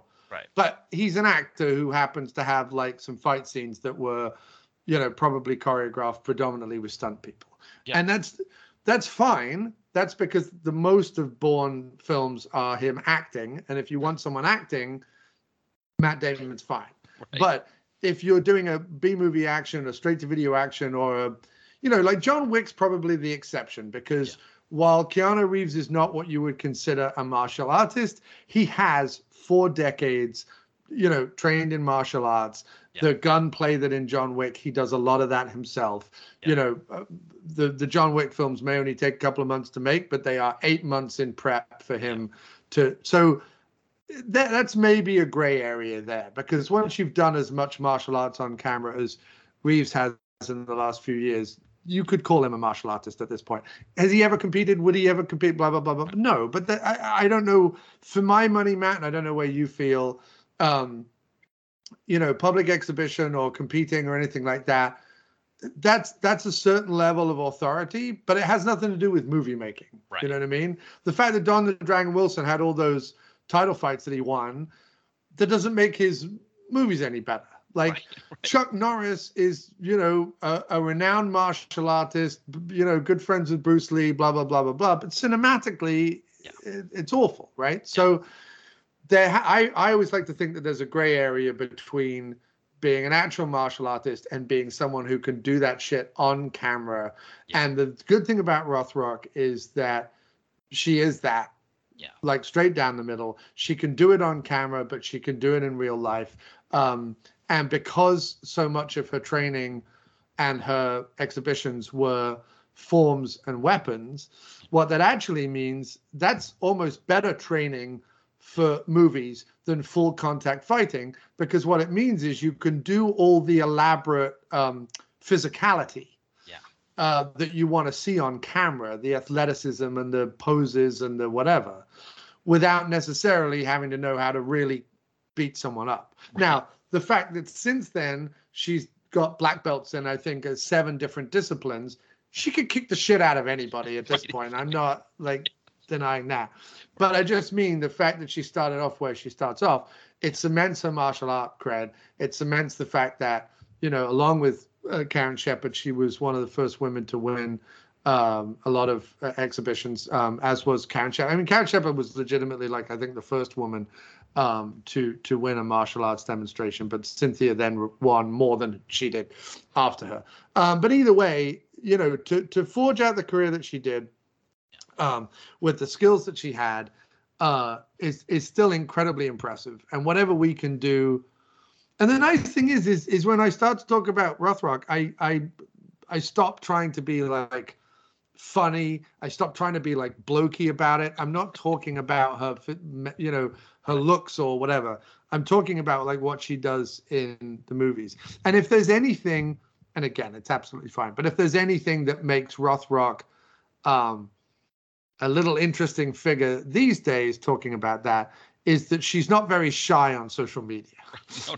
In terms of bikini pics and other things like that. She doesn't need to be. For the woman of her age, she's a very attractive woman. But when I watch her films, even Sworn to Justice, which is sort of like her 90s erotic martial arts thriller or whatever, even Sworn to, I'm not watching it for that. It's not, she's not, it doesn't matter what she looks like. It's her skill, her talent. And the fact that she, I think a lot like Don the Dragon and even Jeff Speakman and others, they could do the fighting, but they worked on the acting.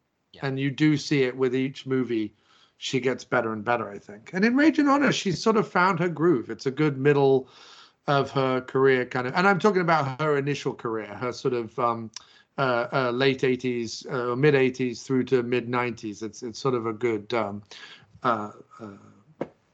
middle, movie for that. If we say that her best work starts in 86 and her, last really true great work is probably Sworn to Justice in terms of the stuff that she's done, and that's 96. So she has a good strong 10 years where, even if there's the odd dud like Lady Dragon or Tiger Claws, you could watch any of those movies and it would be perfectly great. I mean, her Hong Kongs are obviously the best ones, and then the China O'Briens, which are sort of Hong Kong produced American movies, are probably the best ones, and certainly good gateway movies. But any of the early to mid 90s stuff that she does is also very good and fine. And yeah, I think she's an important figure. I mean, one of the things that you're talking about these movies, I mean, the only other woman who was helming action franchises at that time is Donna Spear in the Sedaris movies, when he kind of diminishes the Abilene who can't shoot straight character in Savage Beach. He turns it over to her.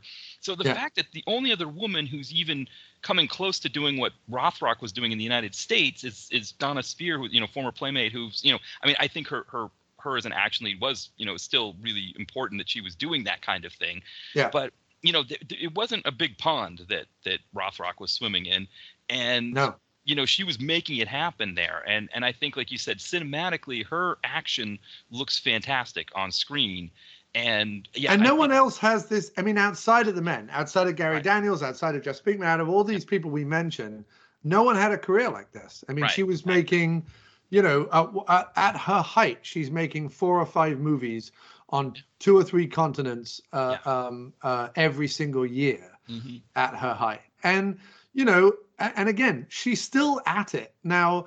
You know, her later films, the Mercenaries and the Showdown in Manilas of the world are, you know, I mean, they're for hardcore fans only. I don't expect anyone to go out and watch them. But, you know, with her, what she has done on social media, which is very successful, and talking to someone like Scott Adkins and also doing the odd interview with other martial artists, and also, you know, as I say, not being shy in a way, it's brought her back to the forefront.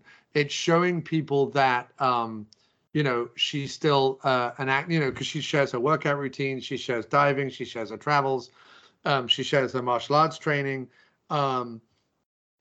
It's showing people that she's still viable. It doesn't matter what age she is. She looks better than most 40-year-olds, and certainly more limber than most 40-year-olds, and still a renowned and repeatedly honored martial artist by the, you know, when you see the number of conferences and award ceremonies and things that she attends, you know, and say what you like about award ceremonies, and there does seem to be a lot of them, but like around the world, she is known, she is honored, she is, you know, the Grand Dragon and so on, in so many of these different things, and so many different disciplines. And you know, still, so when you look at her output in 2022 and coming in 2023, she's working and working and working. There's no stopping. Now, will any of them harken back to her heyday? I don't know. You know, we've entered a weird situation where there's a lot of B-movie action still being made, but it lacks the consistency that it used to in the 80s and 90s. And there's really only a few directors out there. Like, I'll watch anything that Jesse V. Johnson does, for example. I think he's a action director working in the same kind of B tier that you know, PM and others were working in the 80s and 90s, but he consistently at least knows what to do with a fight scene. I mean, even if he's not telling a story that you're interested in, he knows what to do with a fight scene. He pushed, you know, you look at Scott Adkins' Isaac Florentine work versus his Jesse V. Johnson work. His Isaac Florentine work might be, to some extent, more martial arts heavy and more martial art, like fancy martial arts, because Isaac Florentine is also a martial artist. But when you look at his Jesse V. Johnson work, it's his acting that has shot up. You know what I mean? I would love to see Jesse V. Johnson do a Cynthia Rothrock movie and be like, come on, let's really spend time on not only the action sequences, because I know how to shoot the hell out of it, but let's get some of that acting on screen with a you know, and he's done a female-driven action film recently, Hell Hath No Fury, and I could totally see him doing something. You know, Scott and Rothrock on their interview talked about working together. And, you know, if Stallone can still mumble about and play a superhero well into his 70s, Rothrock can. Do you know what I mean? Like, it's not unheard of. Like, if they announced tomorrow that there was going to be another Alien movie and Sigourney Weaver was coming back, everyone would applaud it. So let's make China O'Brien 3. Come on, let's do it. Yeah. Yeah, Norton was just in Mad Max Fury Road, just did a bunch of stunts for Mad Max Fury Road. Norton's not slowing down either. Let's make it happen. No, I agree completely. And I think, you know, I think the interesting thing with Jesse V. Johnson, I think just to kind of talk about the acting piece with Adkins, I think part of the reason why his stuff with Adkins works so well in the sense of the acting, he always lets Adkins use his natural accent. He's always playing a Brit, which I think is like really, I mean, yes, I get it that Adkins he does a pretty good American accent, but it just, I don't know. He loses some of his charm. Yeah, So it's like filmmakers realized very early on. Just same with Van Damme. Yeah. Explain why Jason Statham, a Brit, is in whatever situation he's in. Don't make Jason Statham try and pretend to be anybody other than Jason Statham. Because being Jason Statham is compelling, funny, interesting, whatever. Right. And it's the same with Scott Adkins. When you see him in Avengement, Scott Adkins being Scott Adkins and leaning right into his Britishness and harking back to The Long Good Friday and some of those movies, the Bob Hoskins of it all. That's one of the most compelling British movies of the last 2 decades. I don't care that nobody saw it and it'll be, just us action hounds who know about it. Avengement, it sits up there with me with Mona Lisa and Long Good Friday and Get Carter and Scum with Ray Winstone and any of those Made in Britain with Tim Roth. It's got that vibe to it. It's 50% gritty, shitty British prison movie and 50% like balls to the wall action fucking, and it's great. It's everything you want, right? And I think it's criminal that a movie like that, and I say the same thing about Statham's Hummingbird, which is redemption in this country. It's the same thing. Whenever Statham stretched himself a little bit to do something more in a kind of Bob Hoskins vein and less in the sort of transporter martial arts vein, I always loved. I think he is a legitimately good actor. No, everyone thinks I'm insane. Everyone thinks I'm crazy. But you watch Redemption of Hummingbird, or you watch like, what was the one he did, which is mainly just a detective thriller. He doesn't even really do any fighting in it. I want to call it Brick. It's not Brick. Fuck, can't remember the name of it now. But he's done a few of these. Statham's done the odd kind of like dramatic rather than full of action films. And I really, really like that. And I think someone like a Jesse V. Johnson or the Raid guy, Gareth Evans or whatever, could take a Rothrock and really, because the biggest problem when you watch the later Rothrocks, the 2000s Rothrocks, is nobody behind the camera knows what they're doing. Right. They go, well, we'll get Rothrock and she's a name, and we'll get Gary Daniels or someone and he's a name, whatever. But when it comes to the action, and Rothrock's spoken about that, she's like, when we did Hong Kong movies, we had months and months to do the action scenes. When I came over to America to do American movies, we had, hours to do the action scenes. Now, the movies I'm doing, we have minutes to do the action scenes, right? And even in a movie where her and Don Wilson were driving it, like the martial arts kid, the person directing it has no idea how to make that action compelling, no matter how Don and Cynthia are doing on screen. And there's some okay fights in that film. It's not the best, but it's, if there's any later era Rothrock to watch, it's probably the martial arts kid. But the problem with a lot of these, like that fucking, there's that Russian guy, Nevsky, who for some reason keeps getting funding to make movies. Wouldn't know how to shoot an action scene if you you know what I mean, if you punched him repeatedly in the Johnson. Like, he's just, every movie I've watched with Nevsky in it, or that was Nevsky produced, and I'm suddenly like, oh my god, he's got Rothrock and Don the Dragon Wilson and Olivia Gruner, Olivia Gruner and whatever. Every time I watch them, I'm just like, oh god, it's interminable wank. I think he did Showdown in Manila, right? Right. Yeah, it was directed by Dacascos, but it was like produced by. But it was like, I remember watching Showdown in Manila, and I'm like, the end of the movie. It was directed by Dacascos. Yeah, how did I not know? It's so bad, though. Yeah, I remember watching that at the end when they bring in, Rothrock and Gruner, and I'm like, why aren't they the leads of this movie? Right. Like, they should be the leads. Like, why is Nevsky the lead of this movie when they're all these like much more compelling people? Yeah, I know, and it's odd, and I just, unless you have someone like, an Evans or a Johnson or or even if Adkins decides to direct, or even these stunt guys who are now, like the Chad Stahelski or whatever his name is, who's doing John Wick or whatever, like. They brought Dacascos back and put Dacascos in a major Hollywood movie as a villain. Like, I don't know. Yeah. You know, Rothrock and Keanu could trade some blows in a John Wick 4, 5, 6, 7, 8, whatever, how many films they're doing now. Should have stopped at 1, by the way, but okay. Right.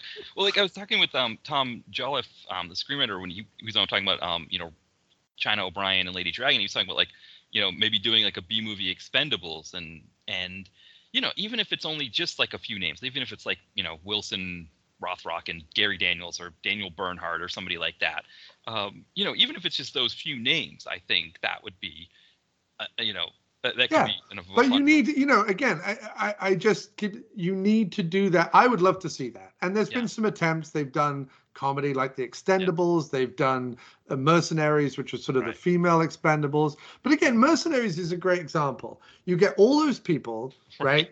You get those sets, you get everything. You get someone like Rothrock who can do all these moves for real. And then you get a bunch of other people who've sort of played action roles in the movies. Isn't Zoe Bell in that movie? Yeah, yes, Zoe Bell is like the lead in that movie. She's this incredible stunt woman. Yeah. Why is it a piece of shit? Like, no, but it's an Asylum film, right? It's right, but even Asylum, all Asylum need to provide is a director with some cameras and a warehouse, and that cast, and I could make a great movie. Right. Well, because I think the director was Fred Olen Ray's son, I think, Christopher. But it was like you're watching that movie and you're like, what? Why is this not working? Right? Like you said, it's missing things that it needed. I mean, that's one of the things I think we talk about PM all the time. I mean, one of the best PM movies, Recoil. Gary Daniels does that. It's directed by Art Camacho, but it's action directed by Spiro. Is it Rosados? Rosados, yeah, the stunt guy, who started with, I think he actually started on like Maniac Cop 2, right? And he worked with Lustig a lot. But yeah, PM gave him his action bones, and then he went on to do Fast and Furious, and and so I think that's the thing too, is that like probably the Asylum, they don't have the money to get somebody to action direct or something like that. But obviously someone like an Art Camacho, stunt choreographer, martial, fight choreographer, all of that kind of thing. He knows enough to know I need to have an action director to, and Recoil is just, for me, Recoil is my favorite PM entertainment film. And I think, like you talk about, like Rothrock didn't get enough PM entertainment flicks. And I wonder if she was turning down PM roles because of that whole Stallone thing, where maybe she was getting offered more movies than just Guardian Angel with them. And it's weird that, especially when you look at Expendables 1 and the fact that obviously it's a bunch of people that Stallone's worked with, but it's also like Gary Daniels is in there, right? Right. So, and then Scott Adkins is in the second one. Stallone picks Statham to be his, even though when the first Expendables came out, all Statham had done was really his straight-to-video action stuff. He wasn't the star that he is today. Yeah. It makes me feel like Stallone keeps up with, who's in action. You know what I mean? He got Van Damme back to do the villain in part 2. And then something happens in 3 where I'm like, but the formula is that it's all these older guys.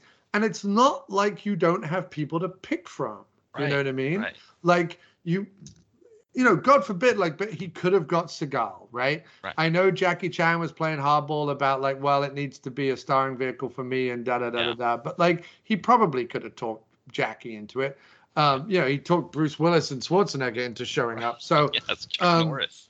Fucking Harrison Ford. I mean, there's all sorts of people in that franchise. So it's like, you really telling me you couldn't get on the call to Cynthia Rothrock or whatever? She would have loved to have been in it, Right. Like she, I kind of joke that I think because she's really short, but I think if she stood next to Stallone, she'd probably show how short he is, and maybe that's why he doesn't want her in them. But I don't know. I mean, I remember interviewing her and being offended when I found out that she told me that the writers of there was meant to be an official female spin-off called the Expendables, which is the worst and most sexist idea I can think of. Just make an Expendables with women in it. They don't need to have Expendables or whatever. Just make an Expendables with women, and it'll put women in the cast alone. Right. There are other women out there. Like if Sigourney Weaver showed up or Linda Hamilton showed up or any of these so-called action stars, no one would complain. So let's put a real action star in there. But the writers of Expendables came to Cynthia's home apparently and did a bunch of writing with her and asked her about like what she'd like to see in a female-driven action movie and blah blah blah blah blah, with no intention of ever putting her in the film. Wow. And she's got a better heart than I have, because I would have kicked them the fucking door. There's a part of me. And it's similar, like Pam Grier told me, she was like, when I spoke to Pam Grier at her book signing, she said like, yep, there was talk of me and others being in a female Expendables movie, but it's not going to happen. And I'm like, well, it's because they're thinking of it as a female Expendables movie, instead of just realizing that females can be mercenaries too. It's got nothing to do with gender or, Well, and I think that's the thing, maybe as we come back and kind of as we're starting to kind of wrap up here, I think with Rothrock that makes her so compelling is that, yes, she's great as a, from a female action standpoint, she kind of stands alone. I mean, again, like I said, I put her right behind Pam Grier and Michelle Yeoh, but that also, just as a pure martial artist and action star, she is up there with any, I would take the Pepsi challenge with her and any of the guy stars that we think of out there. Oh yeah, hands down, yeah. Yeah, and I think that's maybe the thing that makes her so compelling when you watch these. And I think it is a shame that she was never used she never got like that big screen. I mean, the closest I think she came after the Stallone film was Irresistible Force, that they made a pilot and it didn't get picked up by CBS. The other one that she did, which was sort of Hollywood adjacent, right, is the Corey Haim vehicles, Fast Getaways 1 and 2. Yeah. Right, with Leo Rossi. So I mean, I think she never quite got that role that she should have gotten. And I think part of it is, I think Hollywood or the film industry, they just don't know necessarily how to do I think I don't think maybe they just didn't know, how to split the difference maybe between having her be a strong female lead and be a female and be a woman. Well, if you notice, when we talk about others that Hollywood has produced, whether it's Xena, whether it's Buffy, whether it's Terminator, whether it's Alien, those are all genre films. Right, exactly. They're basically saying women can be action stars in the future or in space or in, fantasy Greek times or whatever, wherever Xena's set. But they can't be female. Like, Soderbergh tried it with Haywire and Carano, and, packed the cast with like every famous person he'd ever worked with to try and get that movie off the ground with her. And it didn't fly. I mean, it's a good movie. I like it, but it didn't fly. And you can count on one hand how many female leading superhero movies, and they are sci-fi fantasy genre films. So why are even when you look at Lord of the Rings, you can spit and hit maybe just one or two strong women. The rest of the women are elves or sages or whatever. So it's just it's very sad. I've never understood it. I don't get it. There's something along the lines of like I say, if it's a female action film, that's how they brand it. Oh, well, this is an action film, but it has females in it, rather than it just being an action film that happened to be led by, one of the strongest, most compelling martial artists on the planet. And yet it still has to be like, hey, it's the same with Ghostbusters, like the female Ghostbusters. There was, and even if I put it in my article, I'm like, the one thing that came out of it was seeing, girls and women at the premiere feeling like they finally had a comedy for them. But on the flip side of that, it's like, right, but make a comedy for them, not a Ghostbusters movie, right? So, or if you're going to do a female Ghostbusters movie, have it be a Ghostbusters movie, not a female Ghostbusters movie, and have them be another group of Ghostbusters, with the original cast, so that the afterlife, when it came out, doesn't feel like, don't worry, lads, we've got men back in the movie again. Right, exactly. It's not about the gender. It's about the content and the intent of the film. And, we're lucky to have the Rothrock films we do. And we're lucky that, Vinegar Syndrome and others are putting their money where their mouth is and releasing more of these. I know a couple of the guys now from the archive in Connecticut who run Vinegar Syndrome, and they're all big PM Entertainment fans.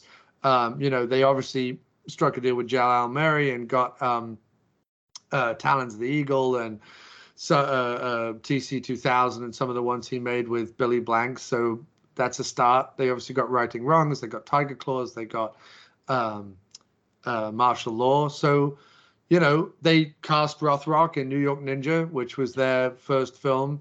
So they're fans. They've got her number. They know, you know, so fingers crossed. I mean, maybe, I don't know who owns PM now and what. Like, I know Echo Bridge and a couple of others like bought up a bunch of those PM Entertainment movies. But those big box sets you used to buy of like 50 action movies and 10 of them would be PM. Right. Those have sort of gone by the wayside. They've not made the leap to Blu-ray or 4K or anything. Like the Echo Bridges and the Mill Creeks of the world are not still putting out those big box sets where you could maybe pick up, you know, the Tracy Lord PM Entertainment movies or whatever. Right. But there's a great example.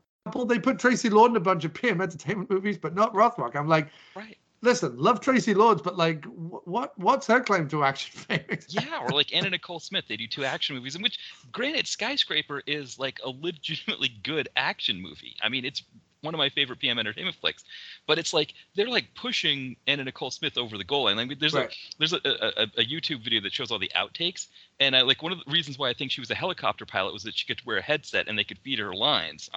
You know, and you watch that and you think like, okay, well, you know. Yeah, Rothrock should have gotten those roles. And I don't know if maybe, too, like if you look at maybe from a time standpoint that maybe she was in Indonesia when PM had the roles for her and she couldn't make them. Because, you know, the Rage and Honor movie that she makes, Rage and Honor 2, she makes 2 other movies. She makes the 2 Lady Dragons in Indonesia. Yeah, and I felt like Rage and Honor 2, there was a bunch of sets that look almost identical to Lady Dragon. In fact, I think the big stately home they use for the guy who gets shot, the dad, yeah. I think that is also in Lady Dragon. I think that's where they have that big party where Rothrock and Norton meet again in Rage and Honor 2. I'm pretty sure that is in Lady Dragon. I think it's where she goes to the party and she confronts Ginty with the and then she escapes on the motorcycle. Which, I mean, that was a really great scene. I mean, that was some really great scenes there. So yeah, I hopefully people and I think because what's happening on the site is that she's going to get her 40th movie on the site soon. So she's going to be in the 40 club. She'll be only the 3rd actor to be in there after Dolph Lundgren and Gary Daniels. So kind of when she gets this, we'll be doing some podcasts at the same time. So it'll be kind of like a mini Rothrock celebration here. But I mean, the thing is, I think the people who listen to the podcast and check out the blog and all of that, they know Rothrock. They're huge fans of her. Right. But I think it would be nice to get more people to kind of, Well, I know for a fact that Sworn to Justice is coming out because I think she posted that she's done a commentary for it. So I think Sworn to Justice. I wouldn't be surprised if Vinegar Syndrome don't announce that before the end of the year. She also hinted at Righting Wrongs, and then that came out about 3 months later. Yeah. So I don't know what else they have in terms of what they've bought or what they own, but it seems to me now that along with a lot of the indie partners they have and a lot of the horror they're still putting out, they tend to put out like 1 or 2 action titles now every time they announce stuff. I mean, like I say, they did all the Billy Blanks. They did a lot of the Jalal Mary stuff. They've done some Rothrock. Action USA. So Action USA, right, exactly. And look, Action USA, 4,000 units sold out. Righting Wrongs will sell out. I guarantee it. They're sought after titles that, action fans have talked in hushed tones about in the background for decades, and now we're getting their due. So I say onwards and upwards. I think that we might see Rothrock doing, like I say, I look at her IMDb and she's got 1, 2, 3, 4, 5, 6, 7, 8 movies in either pre-production, post-production, or filming.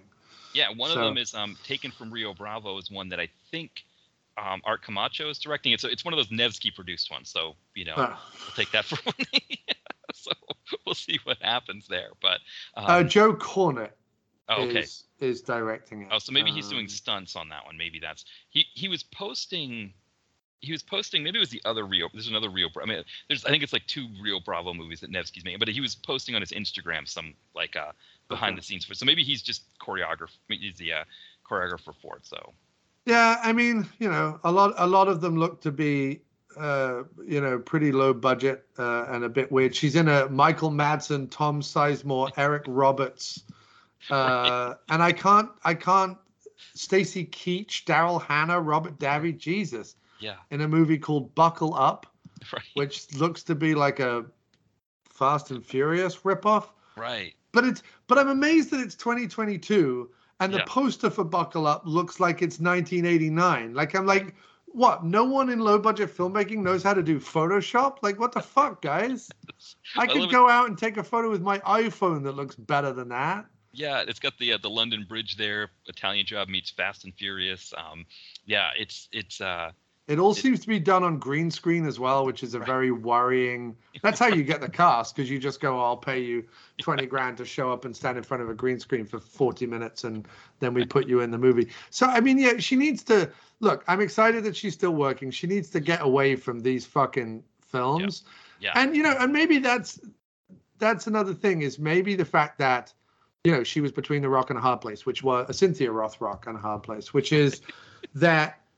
You either work, right? So you either do these work in these low budget movies, but you feel like the more you play in that field, and Atkins is coming across this as well. Yeah.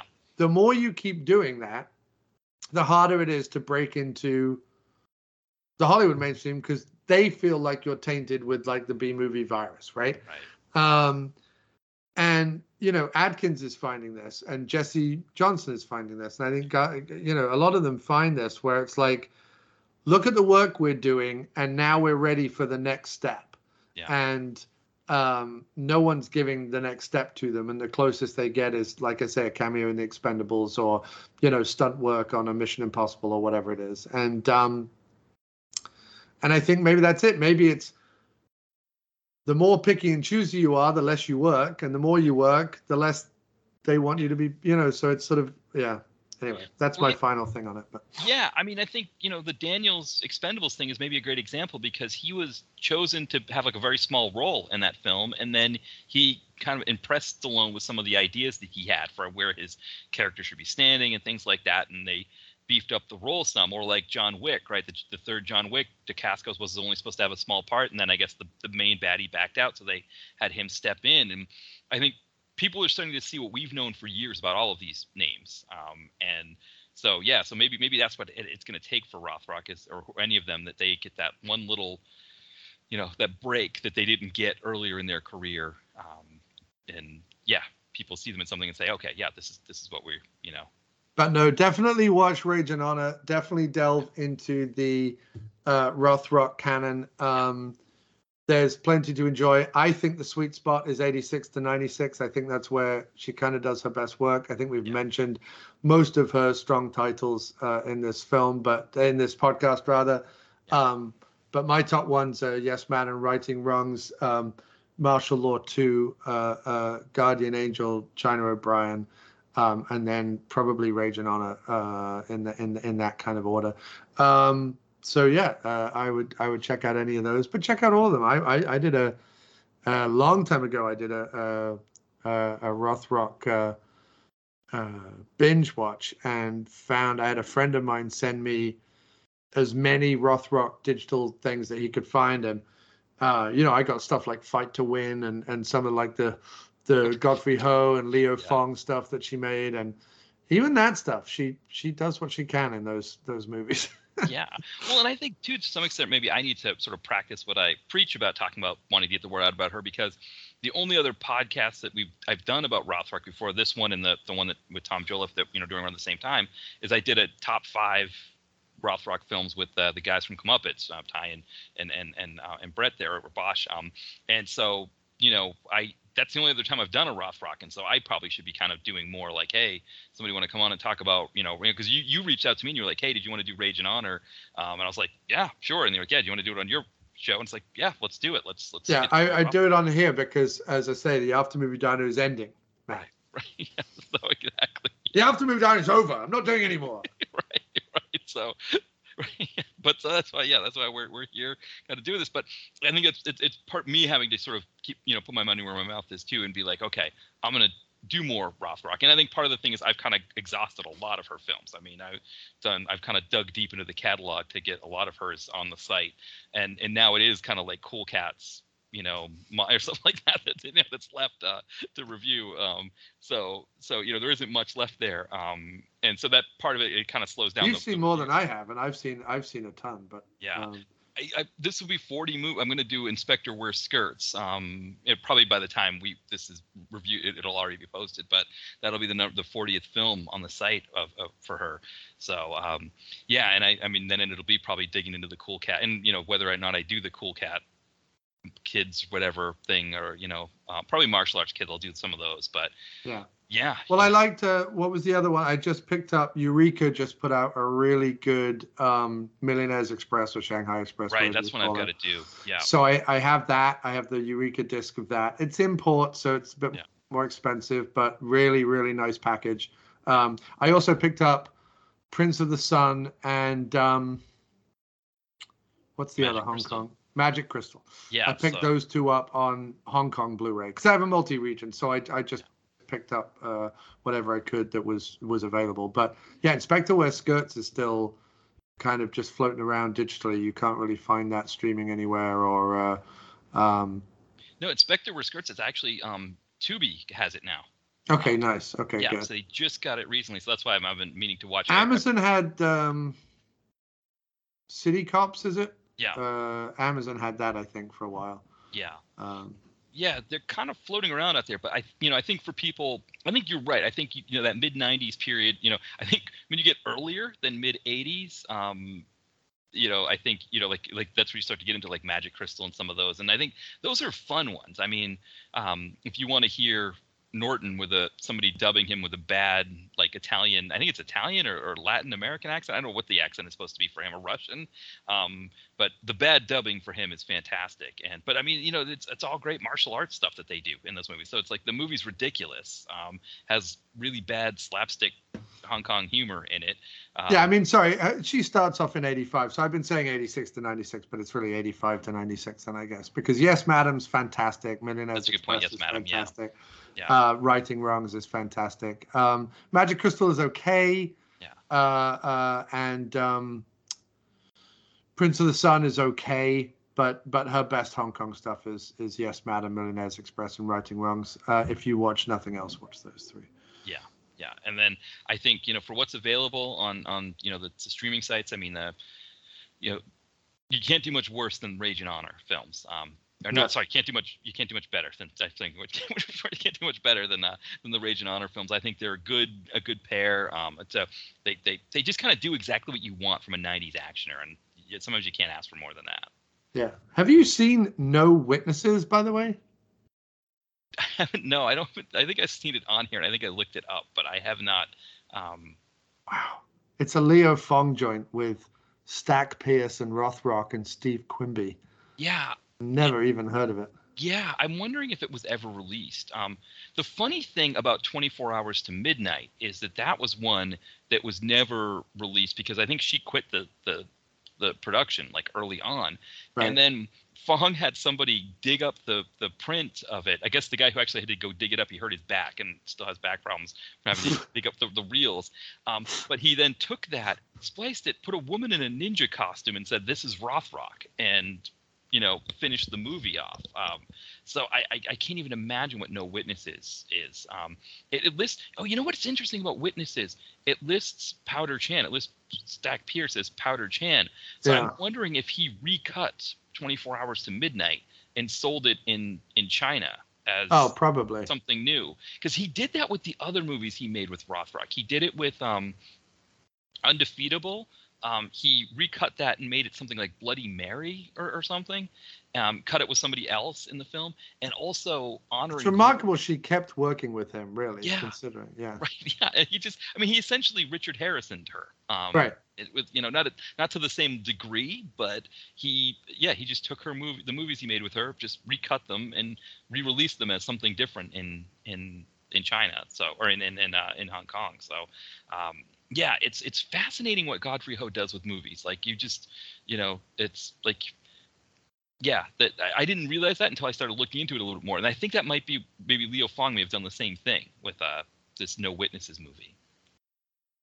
Yeah, and no, it's all good. It's all good, dude. I have to jump, but this has been an absolute pleasure. Yeah. I will talk Rothrock anytime you want, and watch the space as to what happens with the After Movie Diner. But I'm still writing reviews. I'm just not podcasting much anymore. But I'll come on and guest on your show whenever you need me to. So yeah, absolutely. Well, no, thank you again for coming on. Yeah, we'll have the links in the thing for After Movie Diner and for also your Bandcamp as well. But yeah, thank you everybody for listening. And yeah, if you like John's music, you're going to hear the theme song as we go out here. But thanks everybody. Have a good one.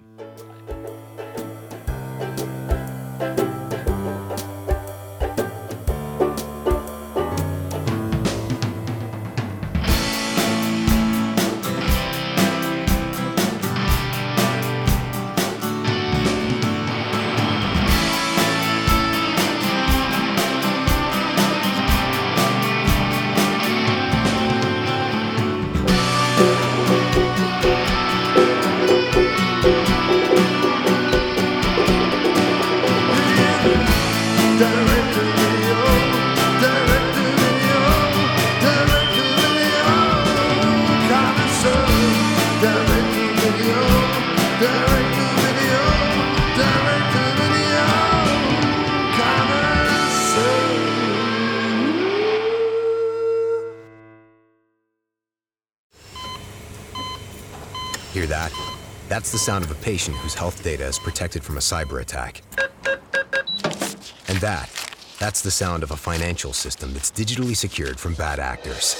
Right now, there's an invisible war being fought on a digital battlefield that impacts what we do every day. That's why at Peraton, we do the can't be done to help protect the vital systems we rely on. Because if we don't, the alternative is unimaginable. Peraton.